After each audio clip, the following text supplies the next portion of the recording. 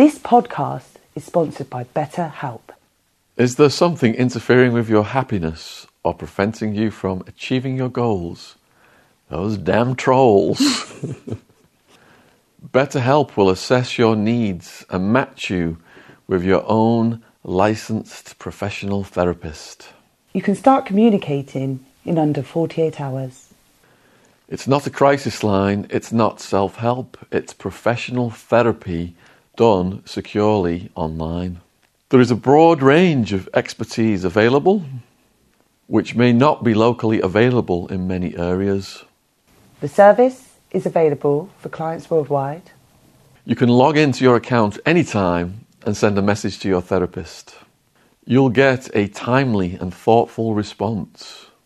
Plus, you can schedule weekly video or phone sessions, so you won't ever have to sit in an uncomfortable waiting room as with traditional therapy. BetterHelp is committed to facilitating great therapeutic matches, so they make it easy and free to change therapists if needed. It's more affordable than traditional offline therapy, and financial aid is available. BetterHelp wants you to start living a happier life today. Visit their website and read their testimonials that are posted daily. Visit betterhelp.com/Sean, S-H-A-U-N. That's better, H-E-L-P. And join the over 2 million people who have taken charge of their mental health with the help of an experienced professional.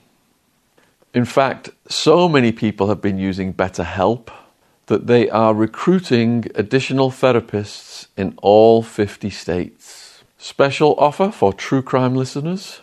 Get 10% off your first month at betterhelp.com.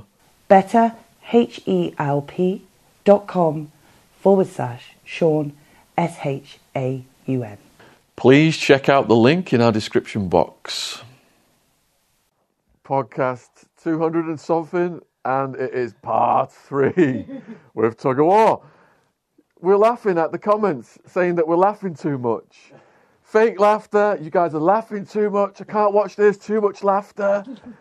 Holy shit, what is wrong with people? People need to brighten up a little bit. Definitely. You should get a life. What the hell is fake laughter in the first place? I know. It's when, fake laughter is when only you smile but your eyes don't laugh. Yeah. I was wiping tears out my eyes. I know. Last time. I never, like me, I enjoy myself. You laugh. When you're happy, you laugh. Mm-hmm. You understand what I'm saying? But some people, no matter what you do, they're going to say something bad about you. Yeah. No matter what you do. Yeah. Oh, he's doing this, he's doing that. No matter what you do, they're going to have something negative to say. You know what I mean? There's a saying, if you ain't got nothing good to say, don't say nothing at all. If you're not familiar with Tug of War yet, go down in the description box. He's got a YouTube channel. Check out his music. He's just loving all the viewers so far that have contacted him and subscribed and sent feedback. So huge thank you to all those followers. Huge thank you to all of the followers as well that have gone over and checked out Jen on Instagram. Jen runs an organic cotton clothing company. As you can see, she's taken over my wardrobe decisions as well. and at the end of this video will be the trailer to Jen's company and her links, Instagram, etc. down there in the description box. Love the shoes, Jen. Well, they're coming off in a sec. Wow. What's the story behind them? Not quite sure. Beetle crushing boots, I call them. Troll crushing. Troll crushing boots. Can we weaponise those for the podcast wars? Yeah, they look like they can be weapons, them. They look lethal, them. They're one hell of a boot. So Tugger's story is, in Jamaica, has the bright idea to bring back a bit of weed. Gets busted with his missus and ends up in prison in Jamaica. So if you want the chronological journey into the Jamaican prison story, that's Tug of War Part 2. Part 1. Part 2 came out recently, and we went back in more depth, stories throughout his life. He wrote down about 50 stories. We've covered about 5 or 6 of them. So now we're going through his life in more depth through all these stories. And the one he's got at the top today is The priest's holy water. Yes, the priest's holy water. This is a situation and an incident that sticks with me through my whole life. And it was a friend of mine who was actually So when I came back from Jamaica, I was forced into the deep end of the selling weed again, big time. So I was like Tony Montana of the weed game in Hackney. So I was like selling weed mile a minute. I had a few people working for me as well. And one of the guys who was working for me, he got a little bit scared of the activity that was going on. It was getting very rough around the end. There was a lot of people pulling up for money. I owed a lot of people money at the time.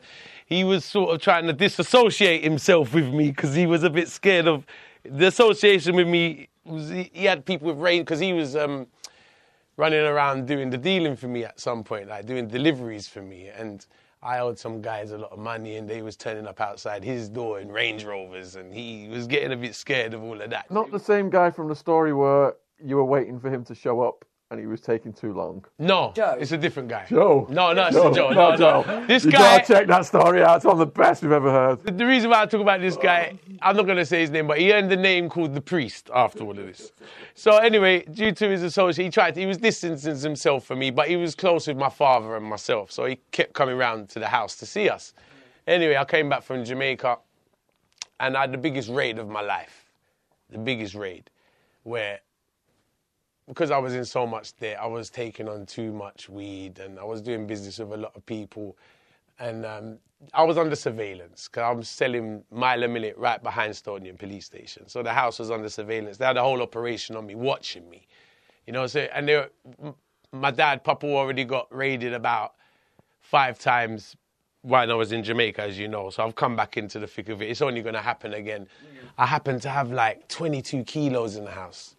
So I took 20 keys off of somebody on consignment and I had a few keys there already. So I never usually have that much weed in my house ever, but this particular occasion I had like 22 kilos in the house.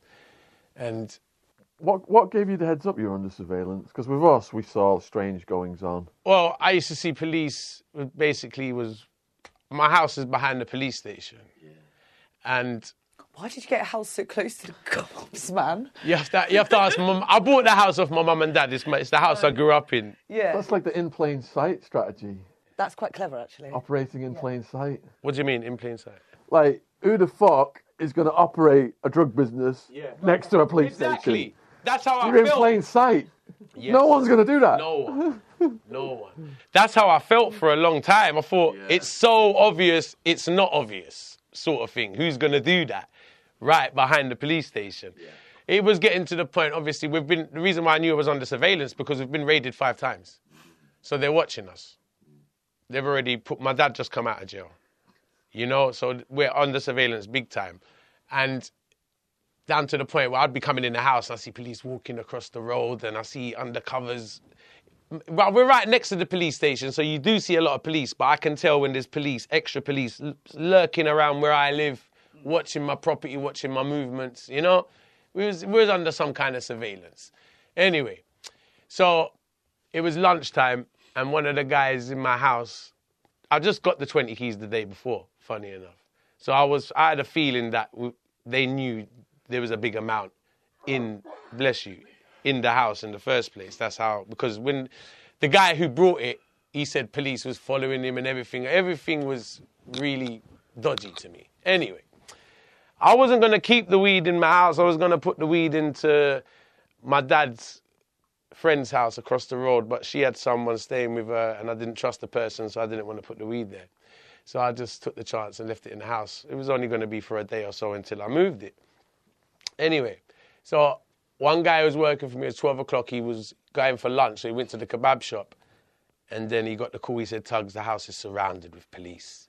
And I said, you're joking me. And he said, it's surrounded. I said, there's people out the back, there's police out the back and the front. And I looked out the back and I saw police because I'm thinking, they're at the front. Is anyone at the back so I can get the stuff out or something? And I've looked, we're surrounded, front and back. Surrounded. Me and my dad's in there and there's like 22 kilos in there. Hidden in different places. Some's hidden underneath the cooker. Some's in the wardrobe upstairs. Some's in the garage. Some of it, my dad's hidden. We had label machines because we was printing garment labels. So we was running a different business in the house as well, in the garage. So some of the, like 3 kilos of skunk was hidden in the label machines. And we had kilos in there. And the whole house was just filled in different places of weed. And it was, plus outside under the drain, it was everywhere. Dennis Nielsen. Yeah. Literally. So I looked outside the back. I see they're ready to come in now. They're going to kick the door off. There's nowhere to go. My friend's on the phone. It's too late. So bang, door goes. They handcuff me. They put me in the garden. They start raiding the whole place. My dad's going crazy at them saying, fuck off. Fuck off, he says. Cunts, it's my fucking weed. He's lost it on them. I'm just sitting there like that. The Sting poster, like, you know, the event in Jamaica called Sting. It's on the wall in the kitchen. They've handcuffed me. And they put me next to the... First, they had me in the garden for a bit. And there was like 10, 20 officers running in the house saying, Tugger! Tugger! And they're running past me. My name's Tug of War, right? Tugger. And all these police officers are running past me saying, Tugger. I said, what the fuck? Why are you running? I'm here. I'm handcuffed. I'm like this. It's a head fuck now because I'm handcuffed in my garden. They're running in the house. My dad's handcuffed. My ex is upstairs. They run in the bedroom. She was naked, getting changed. My mum was in the house. All 4 of us, handcuffed. Anyway. And they're all running in saying, Tugger! It's doing my head in. I said, why the fuck are you running past me saying Tugger? The last officer, I said, who's Tugger? I'm Tugger. Why do you keep saying Tugger? He says it's called Operation Tugger. I'm like, oh, for fuck's sake. I said, I'm a musician. And then they handcuffed me, they put me in the kitchen, so I'm sitting next to the Sting poster. I said, I'm a musician, I don't do nothing, I'm an artist, I do music. And they looked at us, I said, look, that's me there on the poster. They said, sorry, we know all about you, mate, it's all right. We know all about you.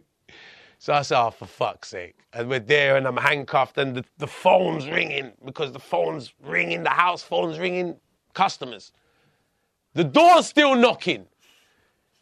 Believe it or not. It wasn't really knocking like that because the police are outside, but believe me, in the middle of the raid now, this is where the priest comes in. In the middle of the raid, I'm handcuffed in the kitchen, we're all handcuffed, they're searching out the house, they're digging everything out of the house, crawling with police. There's a knock on the door. The guy who works for me. Now, he turned a little bit biblical. He got a little bit religious after trying to distance himself from me. So he became a member of the Greek Orthodox Church on Mare Street. Right. So he was going to the Greek Orthodox Church on Mare Street quite a lot. And he just so happened to be going there on this particular day to go and get a bottle of holy water to come and bless the house. To bless your house? Yeah. Right. To bless my house. We're in the middle of the raid. I'm handcuffed in the kitchen like this. Dad's handcuffed. We're going mad with the police. They're pulling out all the weed. The phone's ringing. The police are answering the phone. Say, hello. They're pretending to be me. They're trying to take orders for weed on the phone. I'm like, oh, for fuck's sake. He turns up at the door with a bottle of holy water in his hand. I'm looking at him because I'm in the kitchen. I swear. I'm in the kitchen and I'm looking, I say, what the fuck are you doing here? And I see him to the police and he said, what do you come for? You come for weed? The police said to him, you come to buy weed?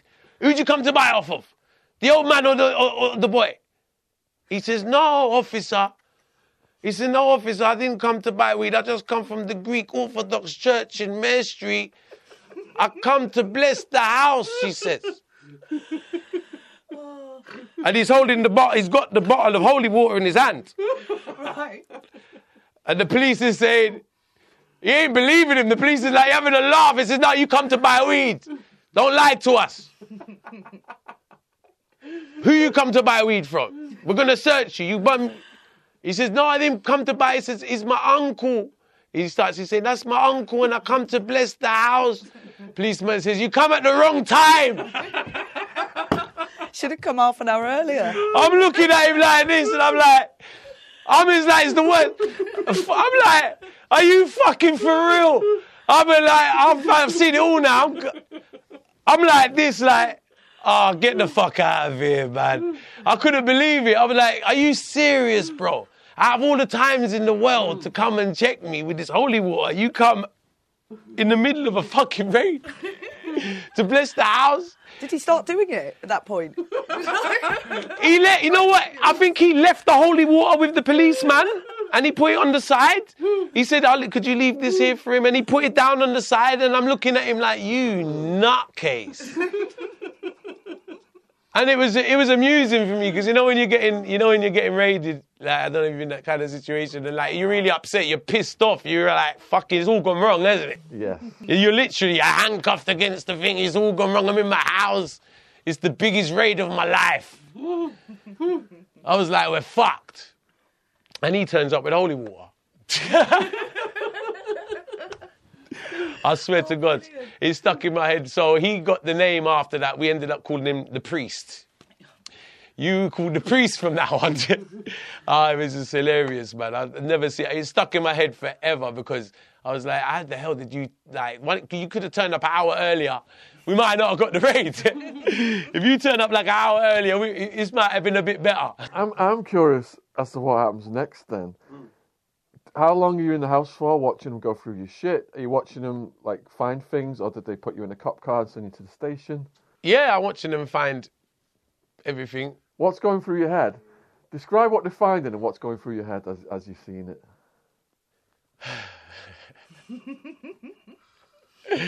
I'm fed up, like, because I was in a situation where I was losing my house.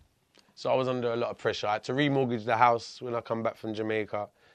And I was in a lot of debt with dealers and a lot of gangsters and loads of shit. So I was forced to sell weed mile a minute. So I knew it was coming. It was like a time bomb waiting to explode. So I was like, this is going to go wrong any minute, but there's no other choice. I didn't have a choice. Imagine living in a house where you can't do nothing but sell weed because there's so many customers knocking at the door.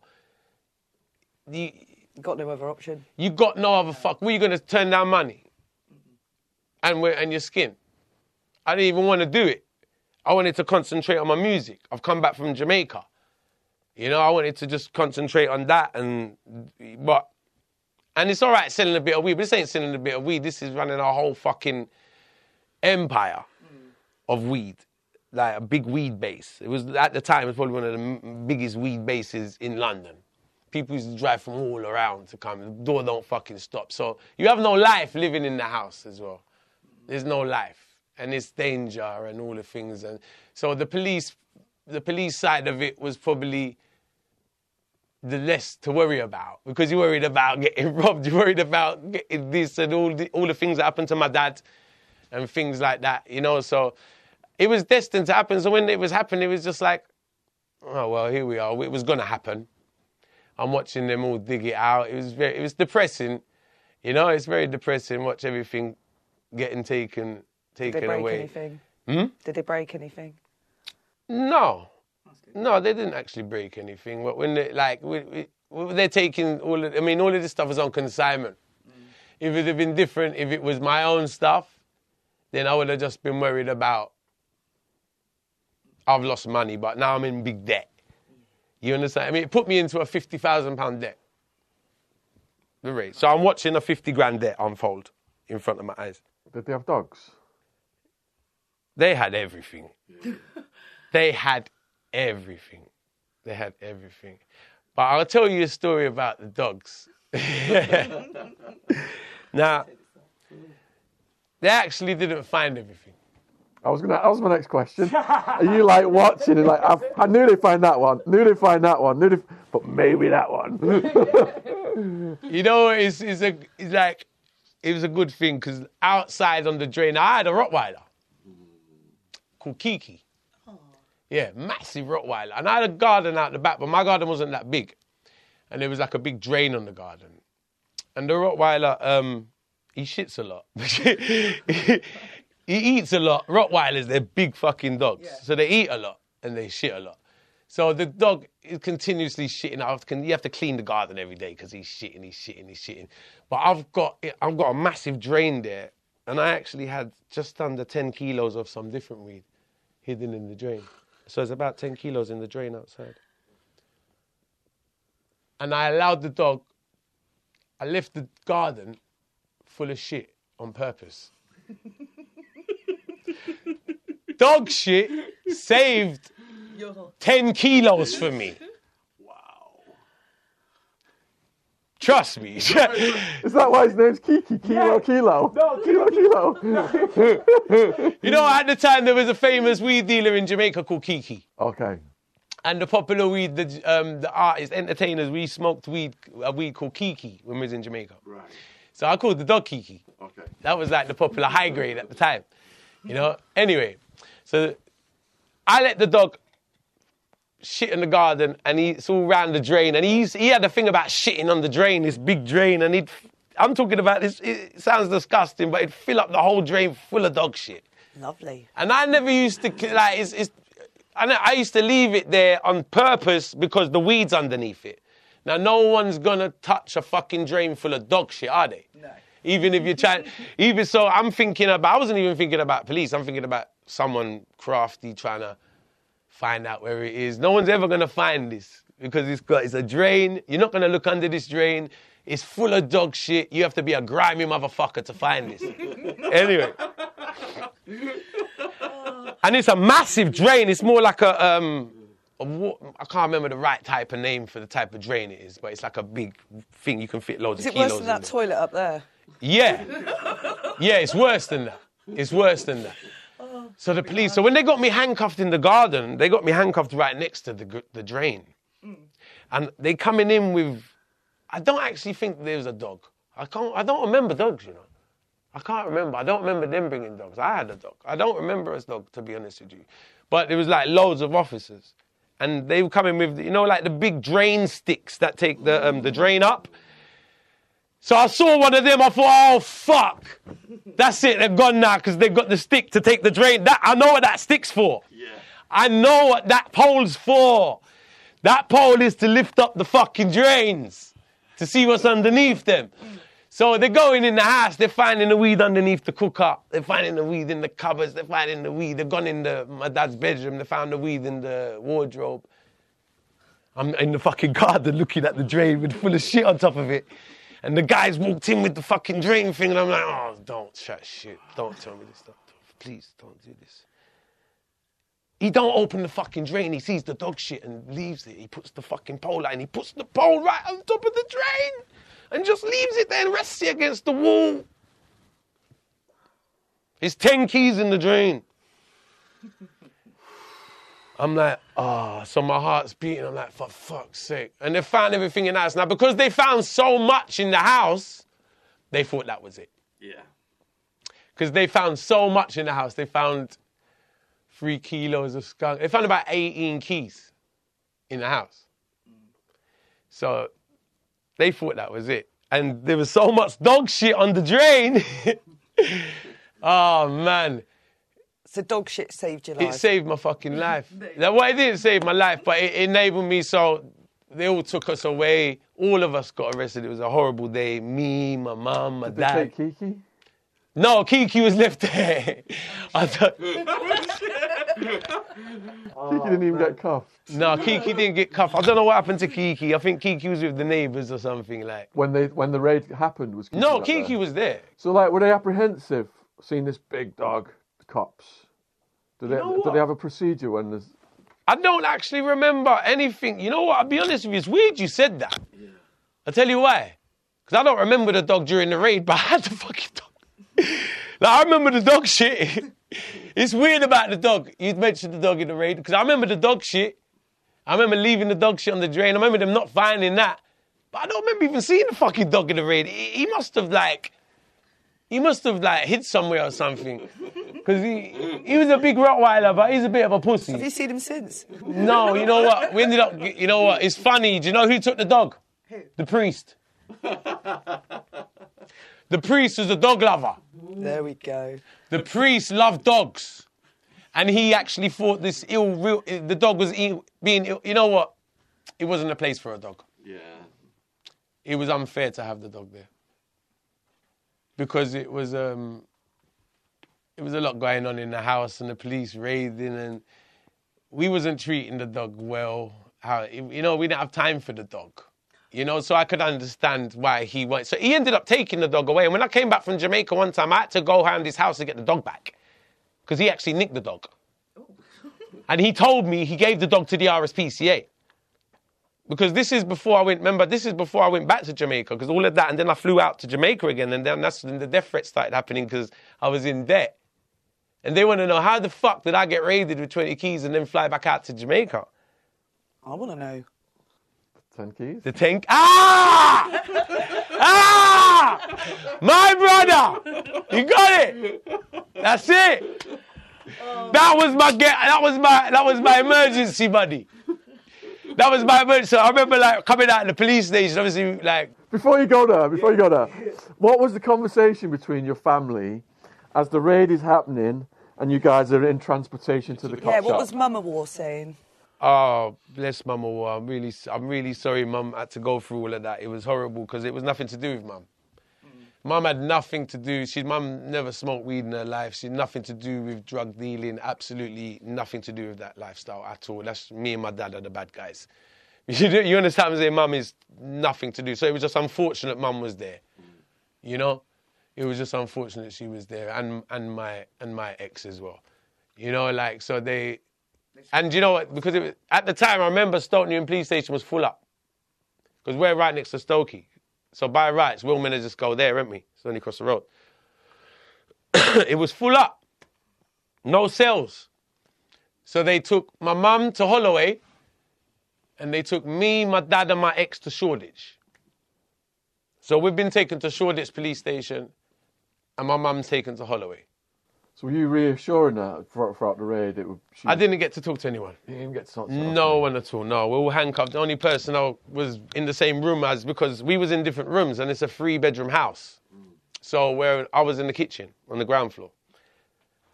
My mum, I think she was in the living room, which is on the first floor. And my ex... Naked, getting dressed in the bedroom. I remember because she told me the police ran in on her while she was naked getting dressed. So everyone was in different rooms, and it's a big house, and everyone got handcuffed at the same time and taken away. So I didn't really get to talk to anyone, no one at all. Mum got taken, so that Mum didn't stay in for long because they knew it was nothing to do with Mum, so they had to let her out and taken the rest of us to Shoreditch. What about Papa War? Yeah, so me and Dad's in the same room. Oh, right, okay. When it's all going on, and he's like... I had to stop him from... He's having a Barney with the police.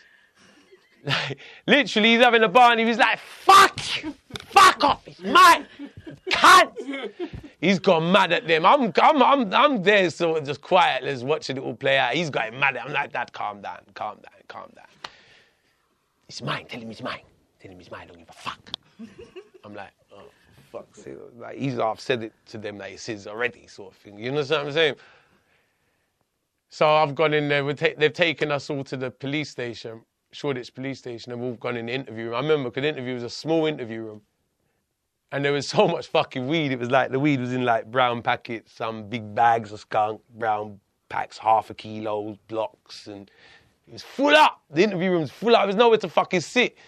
And cocky police cunt says, well, sit down if you can find space. All the weed was in the fucking interview room. There's nowhere to fucking sit. I said, where do I sit? On a couple of blocks of weed there. Look. Give me that key there, I said. I swear. And they're like, it's my house, because the house is registered to me. It's my house. They're like, so all of this is it. I said, I've never seen it before. I said to them. They says, you mean this is your house? And you've never seen any of this before? Because a lot of it's wrapped up with brown tape around it. So I said, listen, I've got a garage down there, I says, full of boxes and things. I mean, I never see... I've got boxes down there. I don't know what this is. So everyone's got in with the same story. And you understand what I'm saying? Yeah.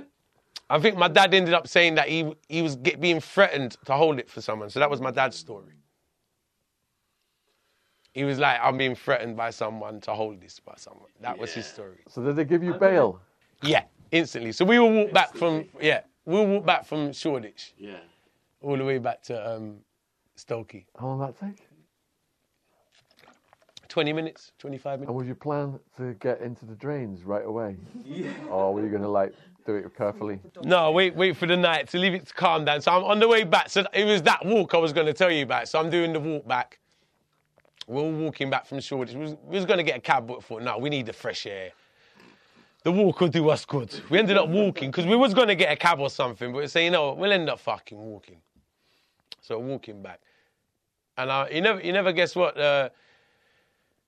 One of the guys who gave me the weed, all of the weed wasn't belong to one person. It wasn't on consignment from one person. But one of the plugs, he was actually drove past in the middle of the raid.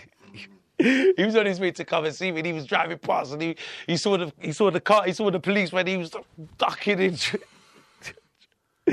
So he's drove past in the middle of the raid, so he knew it happened. And that was the one with most of the weed. So he come out now, and I phoned him, and he said, yeah, I said, they got the lot. Is it all gone? He said, they got everything. I said, yeah. They got everything. But I needed the 10 keys to get back on my feet. You understand what I'm saying? Yeah. I needed that. I mean, everything was gone. Everything, I was like, even this 10 keys wasn't enough to put me back on my feet properly, but it's better than nothing. So did you know then that the clock was ticking on your debts and you just needed to hustle to get money to get out of the country? Were you in a race against time at that point? Yeah. And what kind of threats were coming in from the people? I wasn't in a race to get out of the country. Yeah. At that particular time, I was just trying to make money and do my music. I was building my studio, so I remember when I come back, I spent 5,000 on my studio. So that was the first thing I did. I built my music studio. And studios, it's cheaper to build studios nowadays, but back then the equipment was quite expensive, so I bought a £2,500 desk, a microphone, I learned how to build a studio from being in the studios in Jamaica. So that was the first thing I did, build my studio. So I'm really just trying to concentrate on my music career. But I had no other choice but do the hustling at the same time. You understand what I'm saying? Yeah. So the debt situation, did that get resolved? Yes. Well, the debt situation, it took it all got resolved, of course. And that's the reason why I lost the house. I ended up losing the house. I ended up losing the house, which was really sad. But I'd say a blessing in disguise because it was the house I grew up in, but it was haunted. You couldn't live there. It was haunted. It was haunted now by demons. It's been haunted now. It's too many people know this house. They're turned into a drug base. It's not a place to live. You understand what I'm saying? You can't live in no more. So even though I've grown up in this house, I brought it off my mum and dad. I felt sorry for the people that moved in after me. Because I know you're not going to get no fucking peace. They're going to be knocking at this door for 24 hours a day. I feel sorry for the people that moved in after me, literally. I knew, and you know what? So many people say, I went to the house, you weren't there. I went to the house, you weren't there. I was like, fuck you know, they must be getting no peace around there, the new tenants or whoever's moved in. You know what I mean? So, the debt, I was in 40 grand debt to one of the suppliers. It took me 4 or 5 years to pay off the debt. 4 or 5 years. I was paying that debt for 5 years. And were they patient with you? They had to be. It had to be. It was that was the same. That was the whole situation where. So what happened is, I got a call from Leng, who's the promoter of Sting in Jamaica, and he was managing me at the time. So he phoned me. He says, "Oh, I want you on Sting this year again." 'Cause I did Sting 2002. And then this just happened, and then about a month after the raid happened, Leng phones me and says, "I want you on Sting." And I really ain't got no money or anything, and he wasn't going to pay me or anything, but he wants me up on stage. So there's no wages, 'cause I'm a small artist at the time. I haven't got no hit songs or anything, but I'm his artist, and he's trying to... I've done well the year before, so he wanted me to come back and do Sting again. Amazing. I want to go. Brilliant. So I had to hustle my ass off to get a plane ticket. And I ended up taking my ex with me. So I took my ex back out to Jamaica to do Sting. So while we're doing Sting now, obviously the people I owe the money to think I've run off with... They thought I was lying about the whole thing. They thought... So they went to the court and the police nicked the weed as well. So 18 kilos turned into 1.5 kilos in the court. Right. So 18 kilos turned into 1.5 keys now. Where do you think it's gone? Down the... Well, where the fuck... But that's when I thought it was a whole setup. That's when I thought it was a whole setup from the beginning, because I thought, you know what? I thought it was a police setup from the plug. I thought the plugs linked up with the police. So they get paid double. You understand what I'm saying? It happens a lot. It happens a lot. Yeah. You know the fucking coup. And, you know, up to today, I believe that happened. Because it was a bit ironic. I got raided the day after I got the 20 keys. Tipped off. Thank you. And when the guy brought, remember I told you earlier, the guy that brought the weed in, yeah, he said police were following him. And when he brought the 20 keys in, there was like some police walking past that. It just looked a bit fishy at the time. You know, so I believe it was some kind of tip-off like that. And he brought them anyway. Exactly. And why didn't they pull him over and take the fucking weed? And he's walking in the house with fucking big laundry bags with 20 kilos in it. Yes, you got the cops working with gangsters to recycle the product and leave the kids, the people who are at the lower level in debt. Thank you. And they got off pay the debt back Thank then. you. But the product's been recycled back to the supplier by the cops, and the Thank cops got paid off in the process. Thank you. Messed up world we live in. This is all thanks to the war on drugs. Legalise the shit, and it would not be happening. Designed to keep people like myself in debt. Because they get paid twice now. Because the cops give the weed to the people. They get paid for the weed. I get given the weed. I get put in. I get the weed taken away from me, but I still owe 40 grand. So I've still got to pay for this. So it's like they get paid twice, and they get the weed back. I'll leave 1.5 for the court. So when I'm in Jamaica now... Which helps Papa War. Which helps Papa War immensely, because he was... His story... Yeah, so he ended up busting that case, basically, because he told the judge that he was holding the 1.5 keys for gangsters threatening him. And because of his age, and because he just come out of prison, and he pulled it off. Sweet. So he pulled it off. So it was like... It was really hard to do anything. That we were so on flames round there. It was really hot to do anything after that. You know? And we were still forced to. You know, so I'm in Jamaica trying to do the music now. I've flown back out there with my ex. I've used my last couple £1,000 to get out there. Do you know what I remember? This is not the ex from the original story. No. Deja vu. That one's psycho. That one's crazy. I've got stories about that one, yeah. No, this is another ex that I met when I come back to London. So I got with a girl when I come back to London, and then taking her back out there with me. So, I landed in Jamaica with £200 in my pocket. And stayed for nearly 6 months. Wow. What were you living on? I made so many good friends in Jamaica. I learned how to make a living in Jamaica. That's what I'm going to get down. So I was actually hustling out there, you know, as an artist, and even hustling weed and loads of stuff like that. So I was doing a lot. And I had many friends. I looked after a lot of people when I had it. What's the difference between hustling weed in London versus Jamaica? Hustling weed anyway is the same thing, really. It's just different amounts, different quantities. Different profit? The profit's the same. They're not the same. I mean, it depends how you sell it. I mean... Weed over here is a lot more expensive in London. So English weed is just so much more expensive. But in Jamaica, it's a big market. They grow it out there. So you can make a lot of money in weed in Jamaica because you can get it. It sells a lot cheaper, you know. But if you're selling to the right people, then you can make money. For instance, there's different dealers out there. Like in the ghetto, they sell an ounce of weed for a tenner. And you can, which is very cheap, right? I did get stoned over there once. In Jamaica. Fucking. Where did you? Did you get arrested out there? No, avoided it over What there. part did you go? Montego Bay. Are you at Montego Bay? And I made friends. I befriended a Canadian family, and they got me very stoned. This back when Justin Bieber had just come out, and I thought I remember watching him on the TV there and being like, "Oh my God, he's amazing."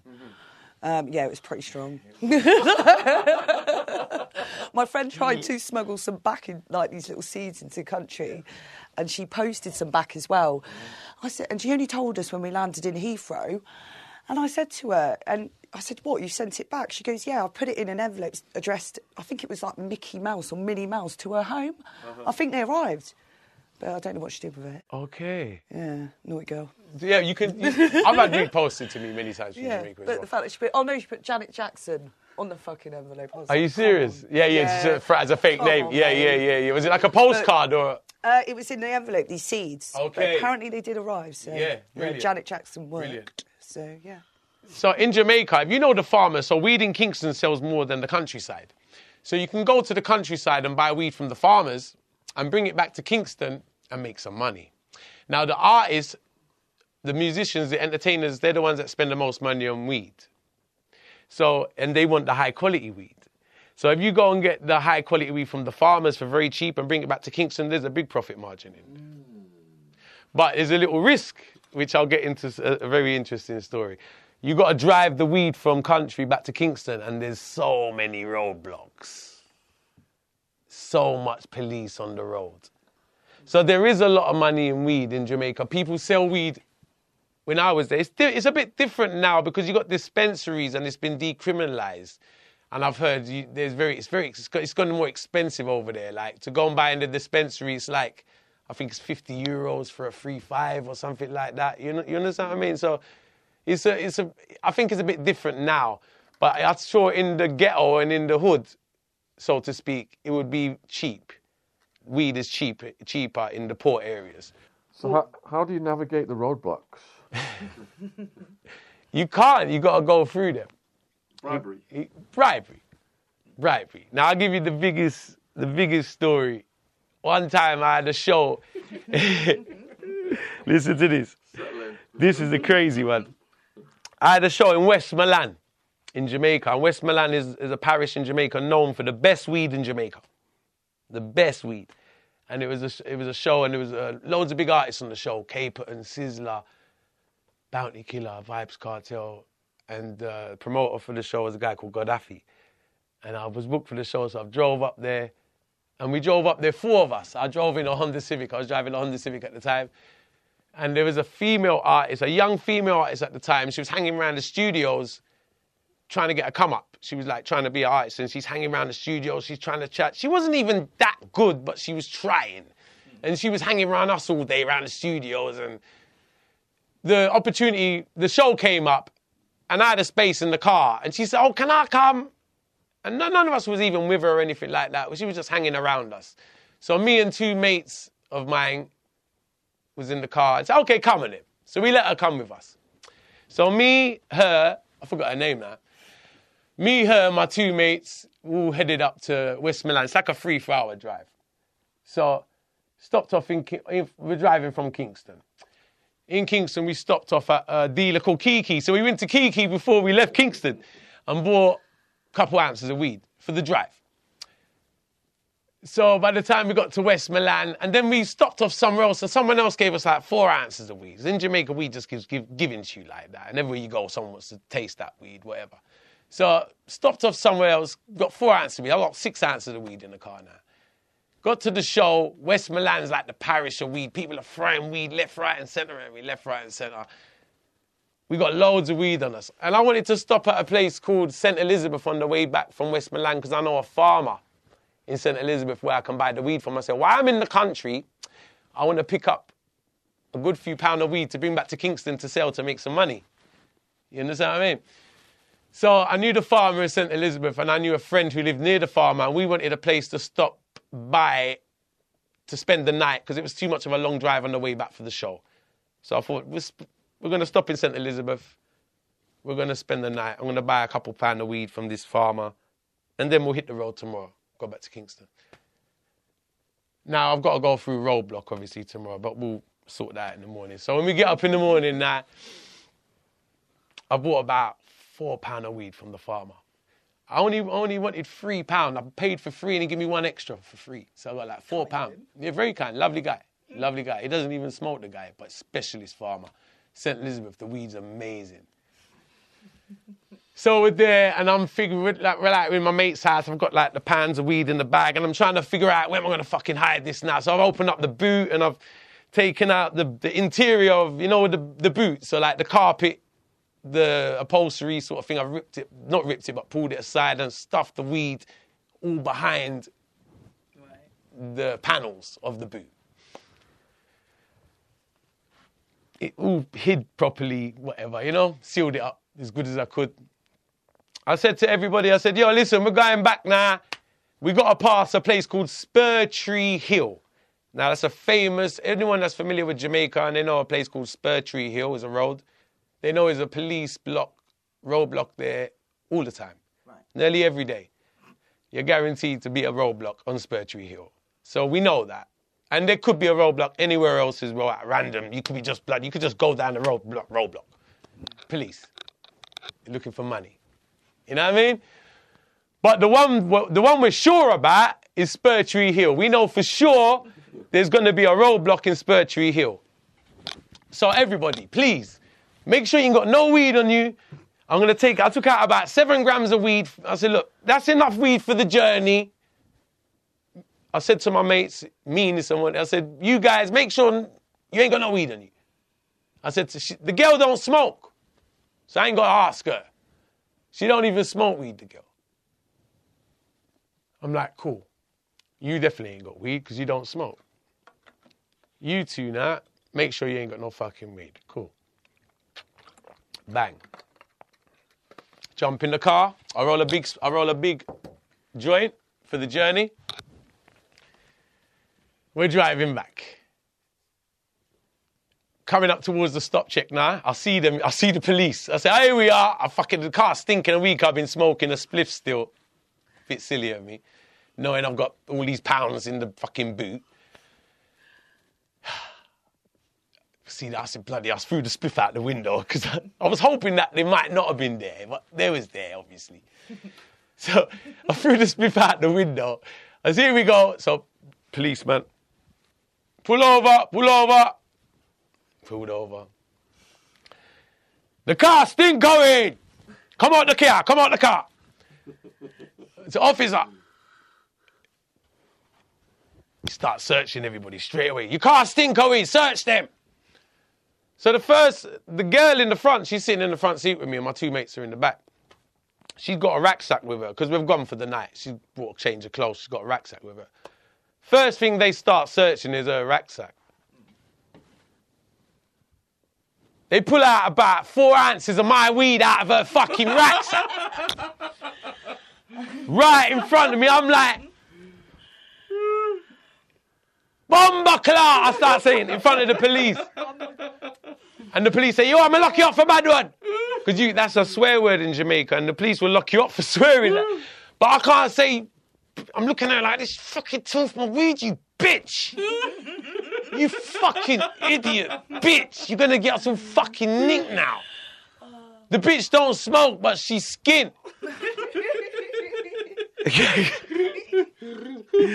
The bitch is skint, so she wants it. So she comes from my little poor area in Kingston. She wants to go and sell it back in. I was better off you asked me for some fucking money. I would have give it to you. She teeped, so while we were sleeping or whatever, because the weed, remember we stopped off at my mate's house? While I'm sleeping, the weed was all on the table before I hid it in the car. She had plenty of opportunity to take. You don't exactly hide weed in Jamaica. I'm not expecting anyone to fucking teeth weed. Like what I said, weed gets given to you. I told you I drove up the road, someone gave me 4 ounces. Like, if you wanted 4 ounces, I'll fucking give you 4 ounces. You want 4 ounces? I'll give you. You want 4 ounces to go and sell? Take 8. Just don't fucking teeth. So I'm looking at her now. I'm standing by the car. I'm on the driver's side. It's a left-hand drive. I remember it's a left-hand drive. Fucking Honda Civic. So I'm on the left-hand drive and I'm looking at her like that. I'm like, you fucking bitch. And they've handcuffed her now and put her in the police car. I'm like, good, you cunt. Dirty cunt. Whatever happened to her? I'll tell you in a minute. Oh, brilliant. So anyway, they start searching the boys now. They've brought a change of clothes as well. Remember the weed that I bought from Kiki on the way up? They've only put in their shoes and we forgot about that one, and it's in their shoes, and they forgot about that weed. And I see them pull out their trainers and pulling bags out of the weed. I was like, oh, for fuck's sake. I told you guys.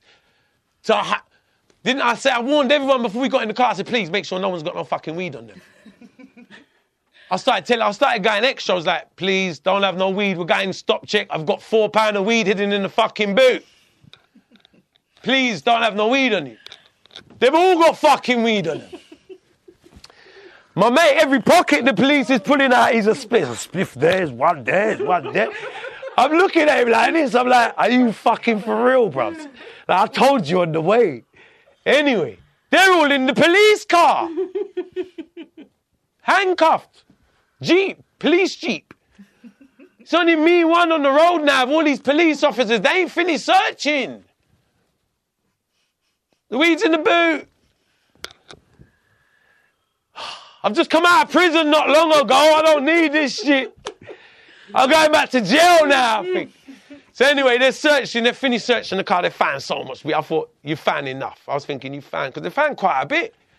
They got 4 ounces out of her bag. They got fucking ounces out of him shoes. I'm thinking that's going to work in your favour. Yeah. Yeah. I was thinking, you found it. You found it. You found it. You're not going to search no more. No, the cunts want to search. Oh.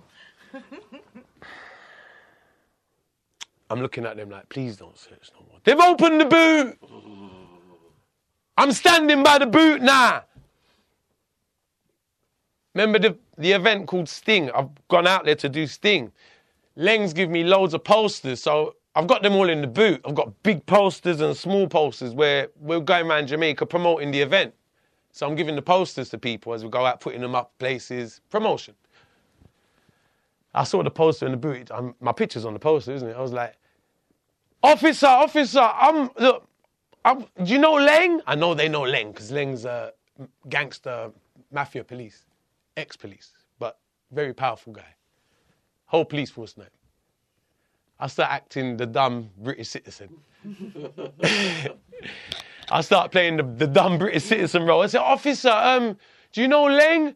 I don't want to get in trouble with the police officer. I'm being booked by Leng. I come over from England. Leng brought me over from England to do a show called Sting. I pull out the poster and I'm showing them. Look, you see that? That's me.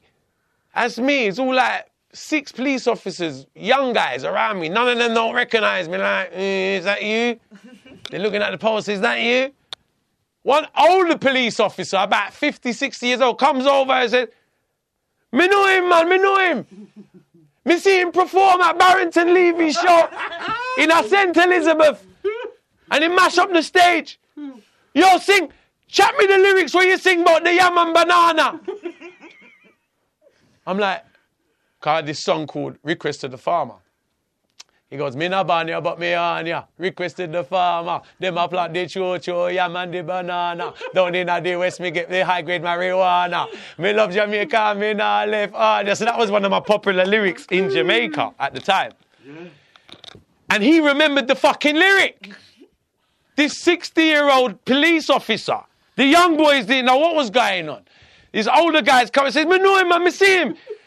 I'm standing by the boot. They're just about to rip the boot apart.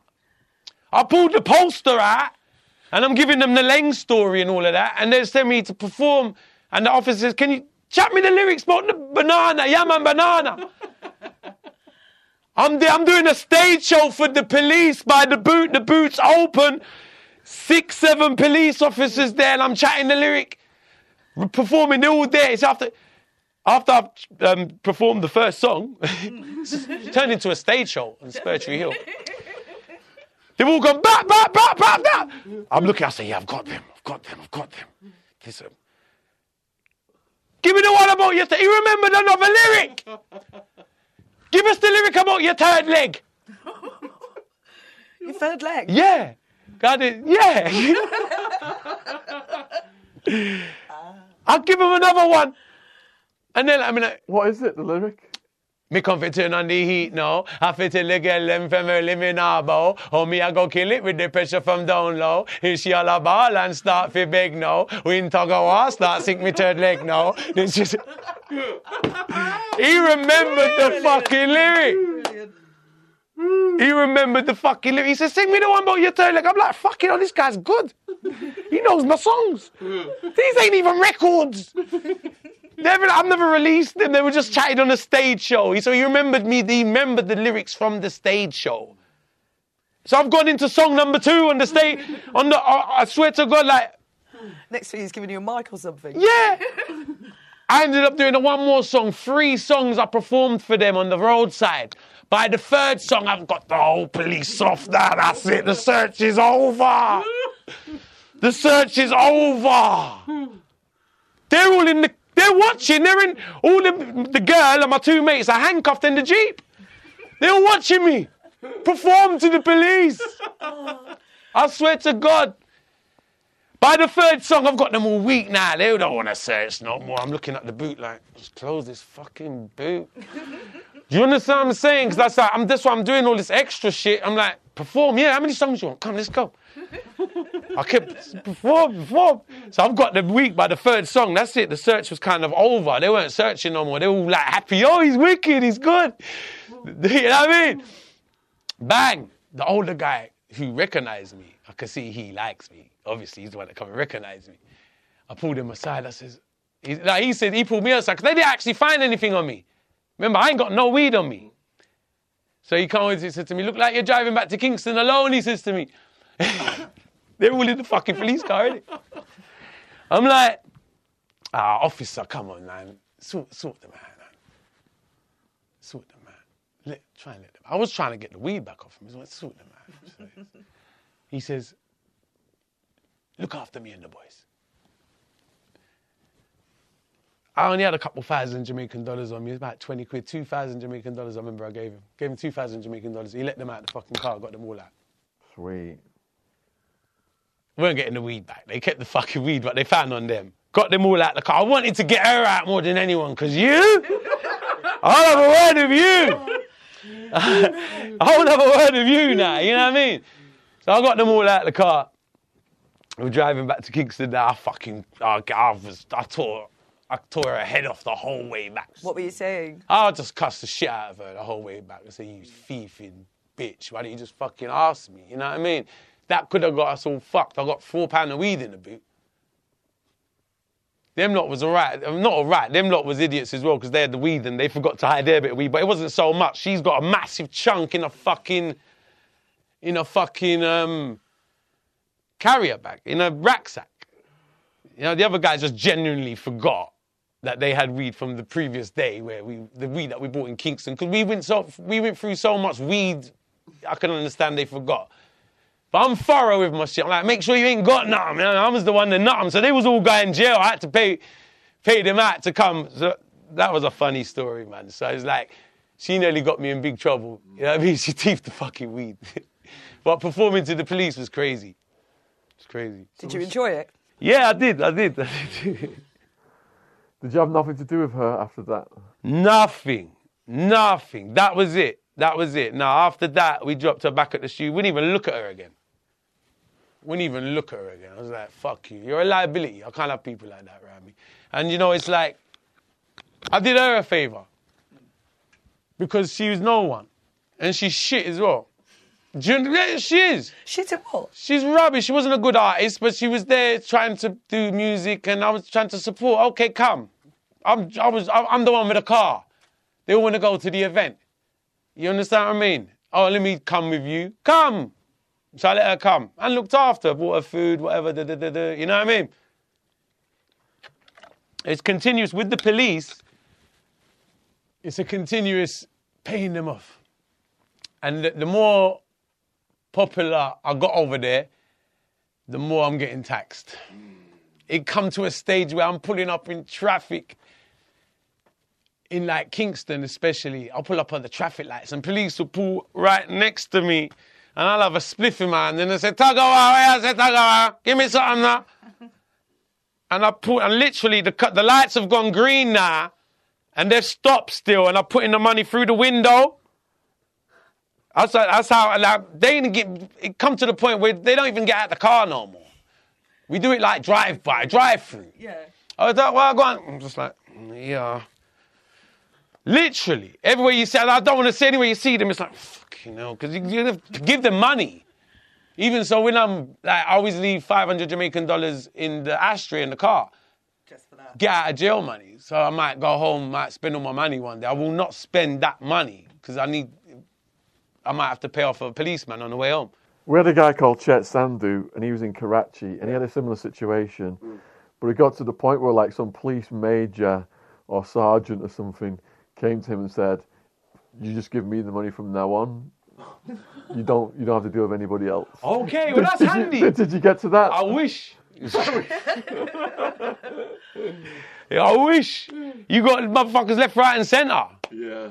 Like ridiculous. Like left, right, and centre to the point you get fed up. Like you get fed up, and there was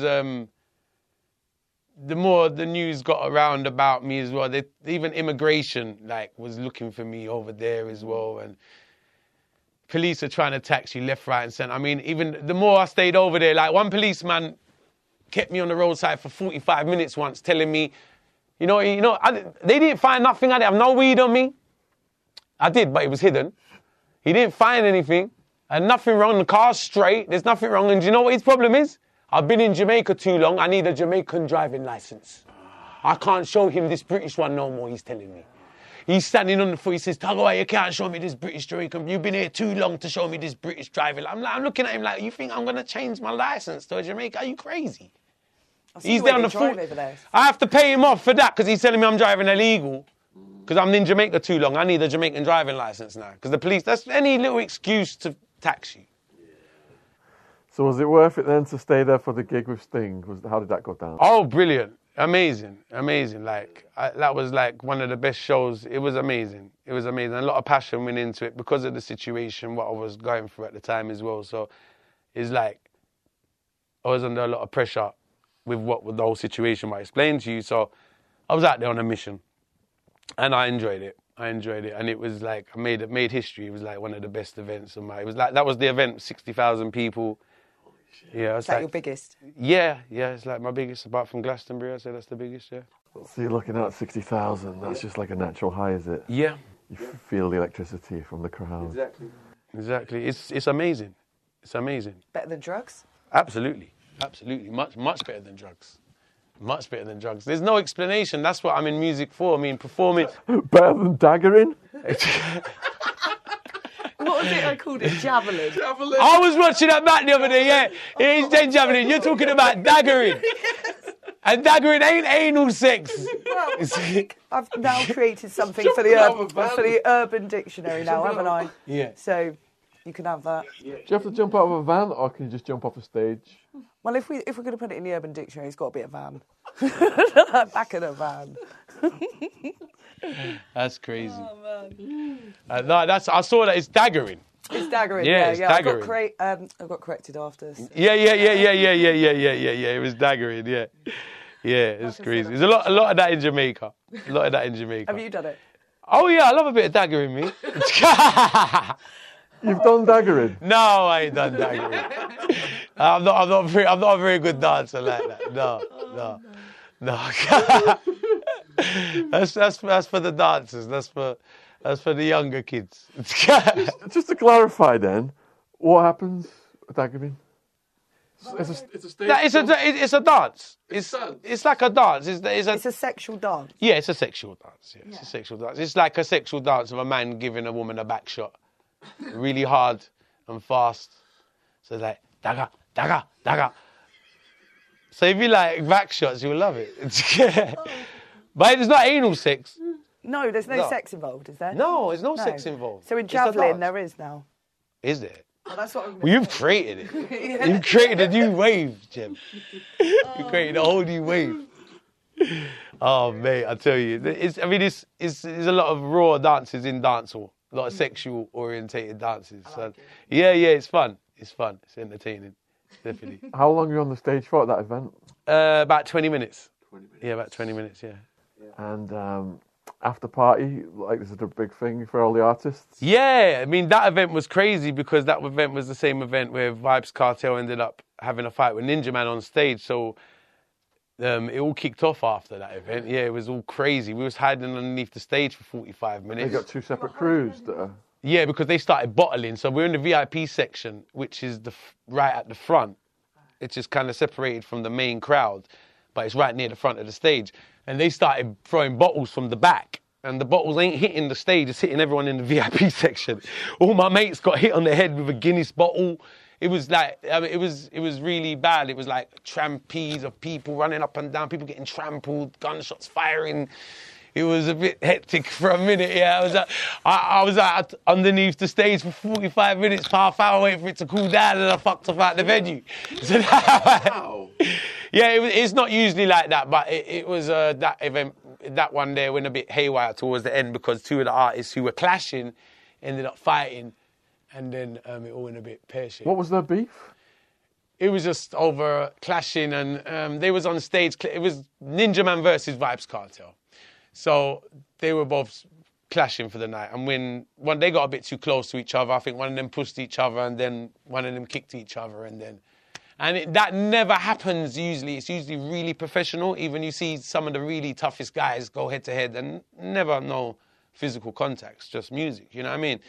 It got a bit too tense and it went somewhere it shouldn't have gone, which is not musical. No one wanted to see that. And that's why the crowd got upset as well, because it spoiled the whole night. Did it get stopped the night? More or less. They tried to carry it on, but it spoiled it.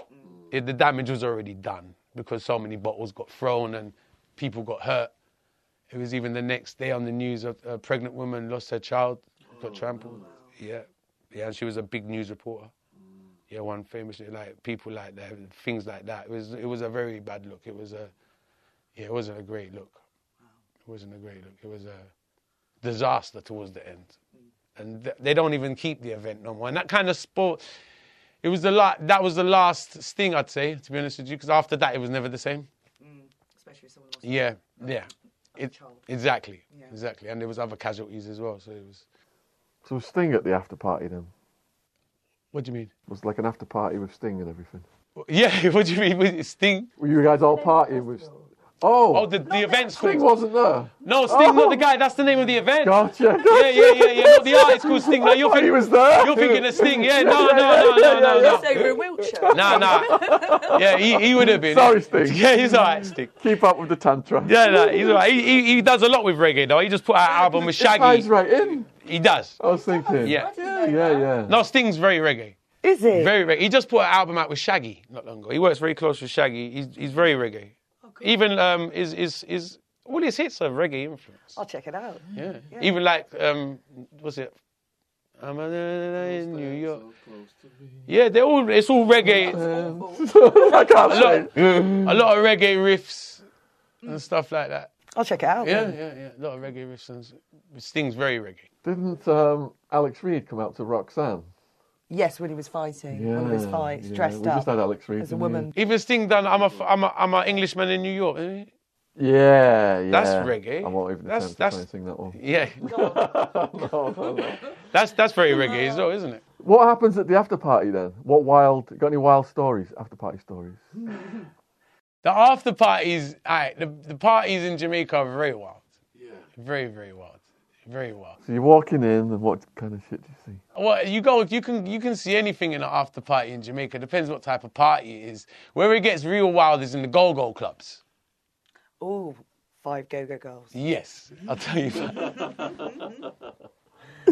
So that's a strip club? Yeah. Yeah. Strip clubs. They're called go-go clubs. Strip clubs, same thing. That's a strip club in Jamaica is like a pub over here.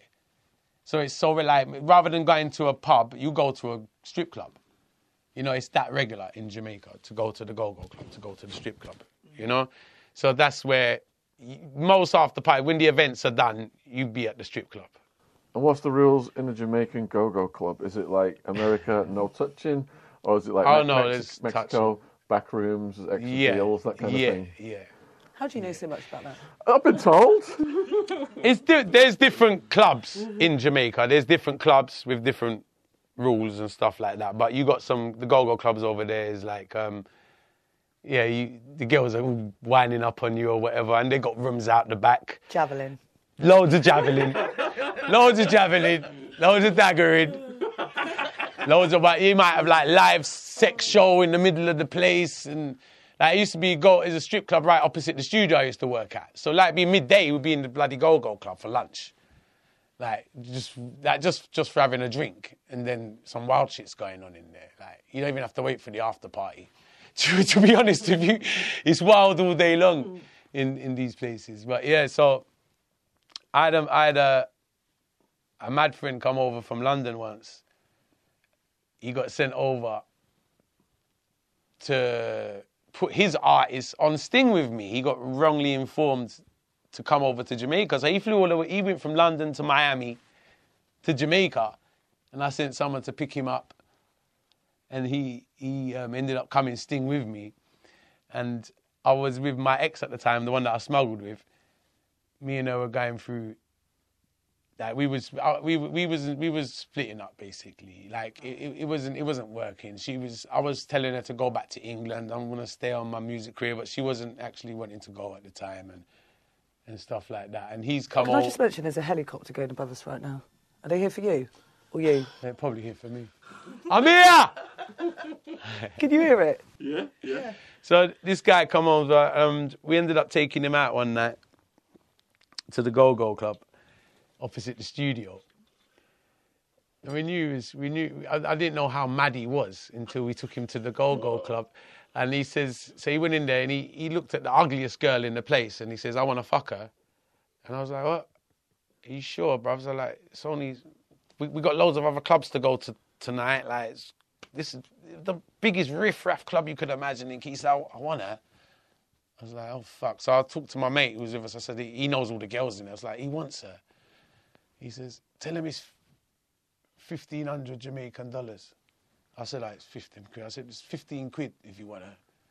He says, I want to give her 300 quid. I'm looking at him like, bro, he said it's 15 quid for her. He says, I know, but I want to give her 300. And I'm looking at him like, and I just told my mate, he wants to give her 300, and he's looking at me like, oh, fuck, what the fuck's the matter with this guy?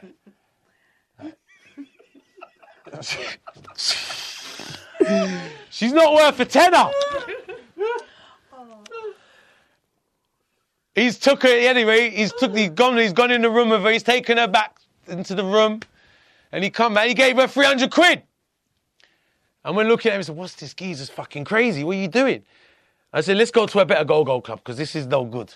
So we took him to like one of the best go-go clubs in Kingston. So if you're going to spend money like that, we might as well go somewhere. How much has he got on him? His budget was countless. He had about 10 grand on him. He had about 10. Yeah, I went Western Union with him. He took about 7,000 off the Western Union. He rented like a Lexus Jeep. He had countless money, this geezer, at the time. His budget was big. So he's got... What's he look like? Huh? Can you say what he looks like or describe him a bit? Yeah. Big, light-skinned dude. Yeah. Looked a bit like... Should we give him a nickname? He looked like... fuck it up. Oh, I can't even think. That... Was he tall? No, he was quite fat. He looked like... what's that artist? That old fat artist? I forgot his name now. Biggie Smalls? No, he looked like a little bit like Biggie. But white? No, light skin. Mixed race. Right. Oh, a bit... Heavy D. Heavy D. Looks a bit like Heavy D. Heavy D. Yeah, you remember Heavy D? No, don't. Oh, you remember Heavy D? All right, cool. So you have to look it up. That's what he looks like. He looks a bit like Heavy D. I'll look at him. Yeah, you have to look at Yeah.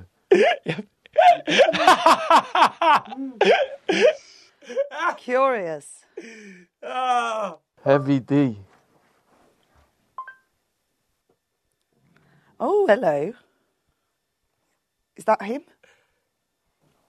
Yeah, Jamaican American rapper. Yeah. That's the closest you get. Yeah. Heavy D. Let's have a look. Oh, yes. It's a bit fuzzy. Oh, yeah, I've the got him. signals. Got yeah. him. There's another guy with blonde hair on here. Heavy D, was that him as well? He looks Did he have jazzy in that one. Is that him as well? I think that might have been when he got older, to be honest with you. Cause of death? Oh, he's dead. Yeah, he is, yeah. And the one I'm telling you about. Big Brother's dead as well. Heavy D, that is.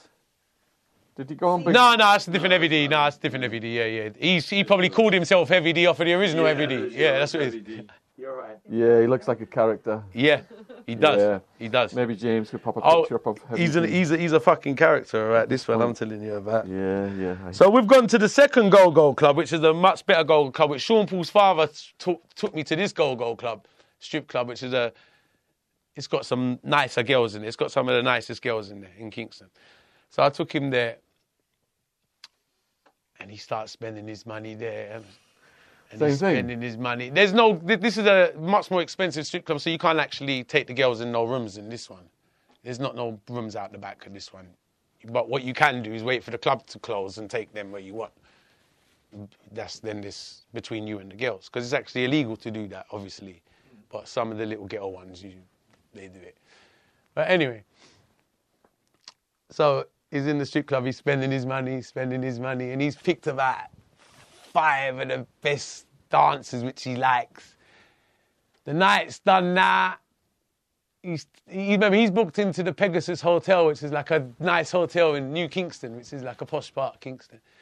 And he's booked into a posh hotel there. And he's going to the strip club. And it's 3:30 in the morning now. Strip club's about to close. He's rented out this Lexus Jeep as well. And he's taken all 5 girls back in the Boy. He took all 5 girls back in the Jeep. Them girls never went to work again in their life. They never went to work again, ever. No. 3 of them come to England. He brought them home with him. He took them home.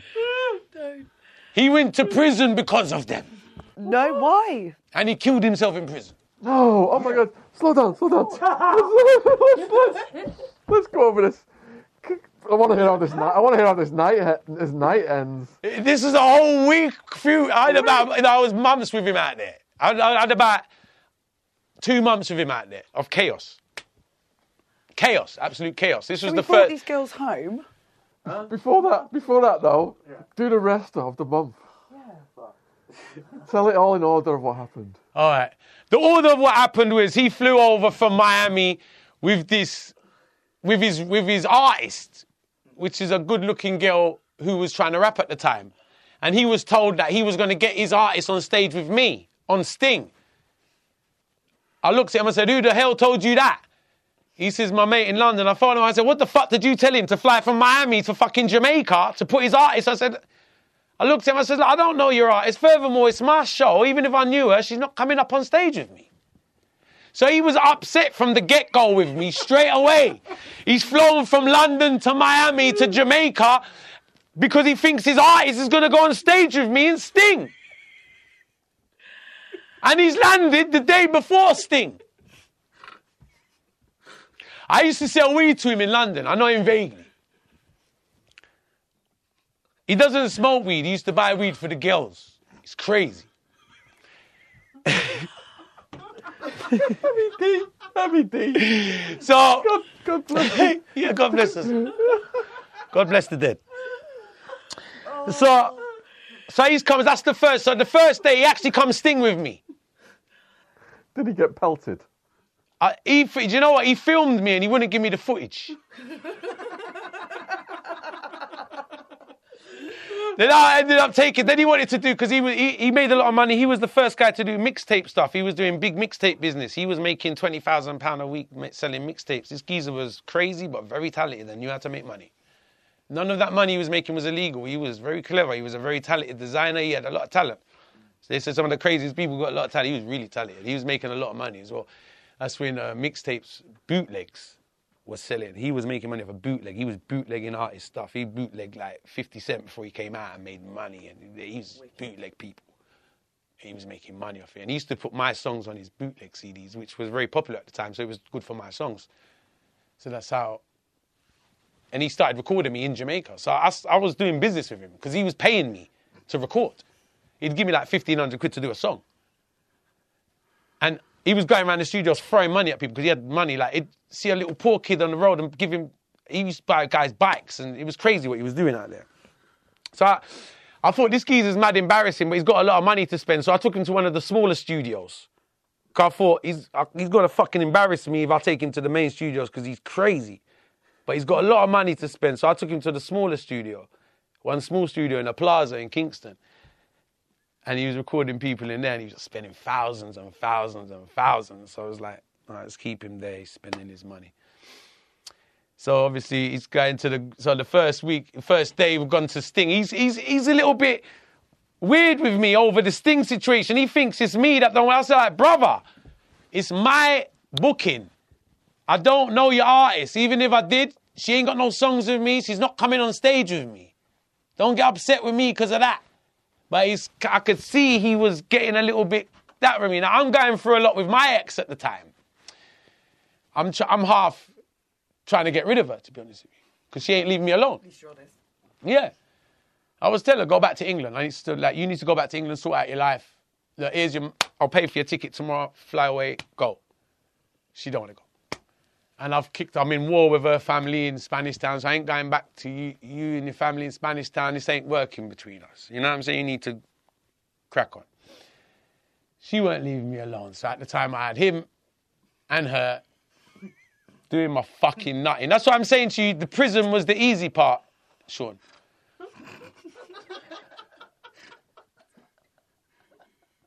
Spanish Town prison was the easy part for me. This is the hard part. These people.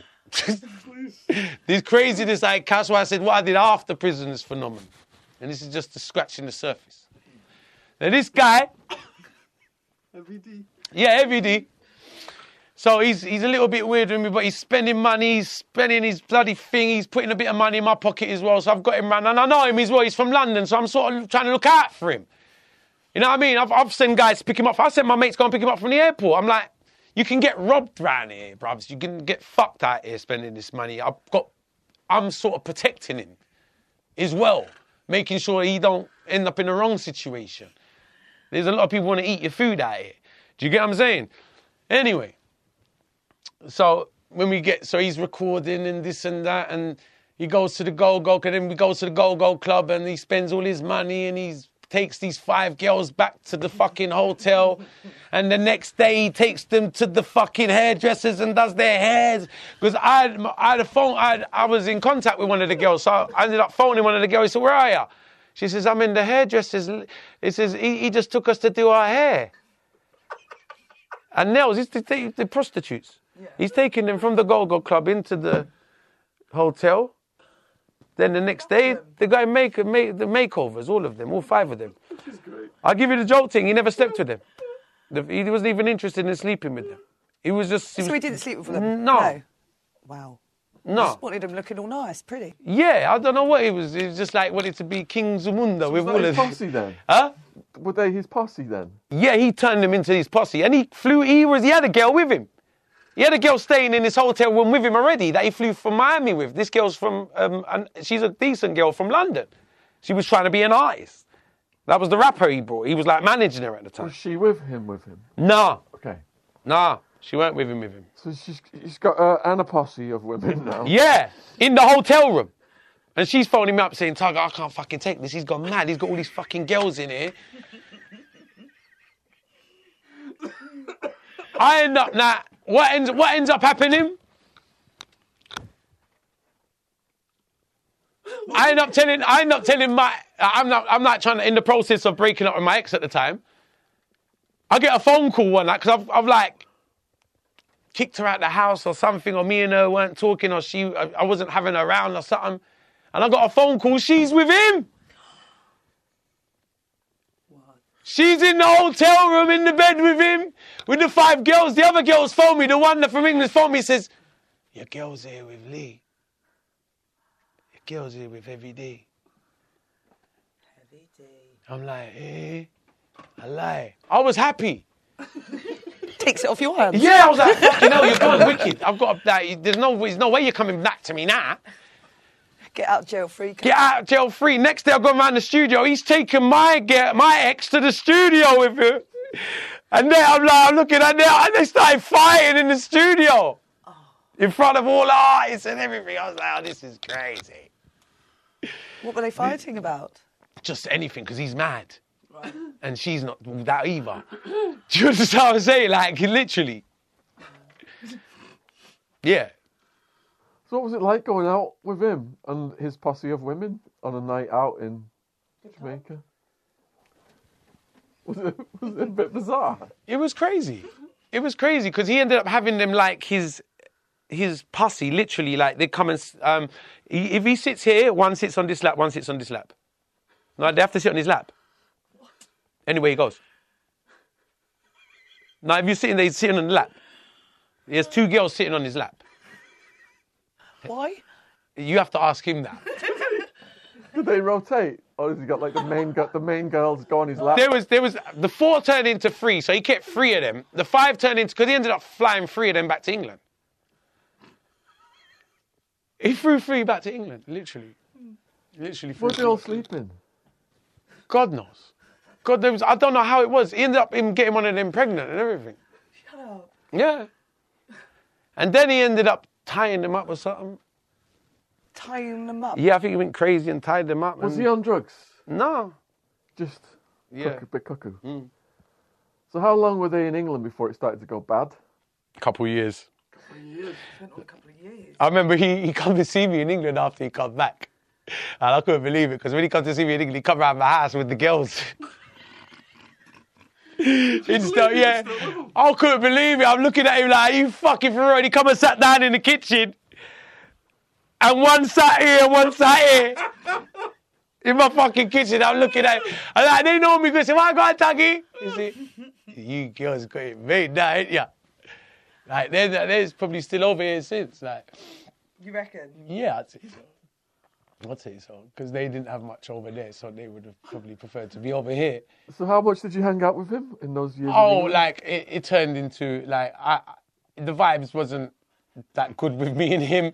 Obviously, I had to keep my distance from him, and it was a bit of a weird situation, because I was kind of trying to look out for him, and then it come to a point where I'm going to end up killing you out here, mate. Like, it literally got to that, because he started testing my patience, me as a person as well, because there's a lot of disrespectful things. I didn't even mind him fucking my ex. I was happy about that. But then it's like he's mad, and he talks a lot, and he tries to talk a lot of shit, and it was like, but I was trying to look past it, because I know his head ain't good. But it's people over there that won't tolerate that for me. You understand what I'm saying? So he was treading on thin ice with me at one point. I just had to keep myself away from him. To be honest with you, till he fucked off back to England. You know what I mean? Because he ended up, I said, I didn't want to be a part of what was going on. You know what I mean? I wasn't even interested no more. So I took myself away from it, because the whole situation with it, I mean, they're mad. I don't want to get in no mad situation with them now. My ex was crazy as well. She was like, I was living in a house with Sean Paul's father. When I come out of prison. Sean Paul? Sean Paul's father, Garth Henriques. Oh, wow. Yeah, I was locked up with Sean Paul's father. Oh, really? Yeah, remember? Part 1. Yeah, part 1. You've watched it. That again. So, Sean Paul's father was the reason why I even met. He took me around to the studios. He introduced me to a lot of the people in Jamaica who ended up becoming friends with. And he was like a father figure to me out there.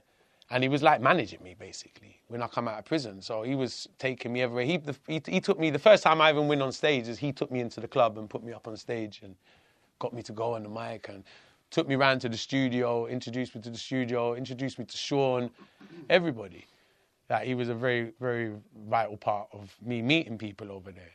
So I was staying at a place in Kingston that was charging me a bit too much for rent. So he was like, oh, my mate's got a 6-bedroom house up on the hills.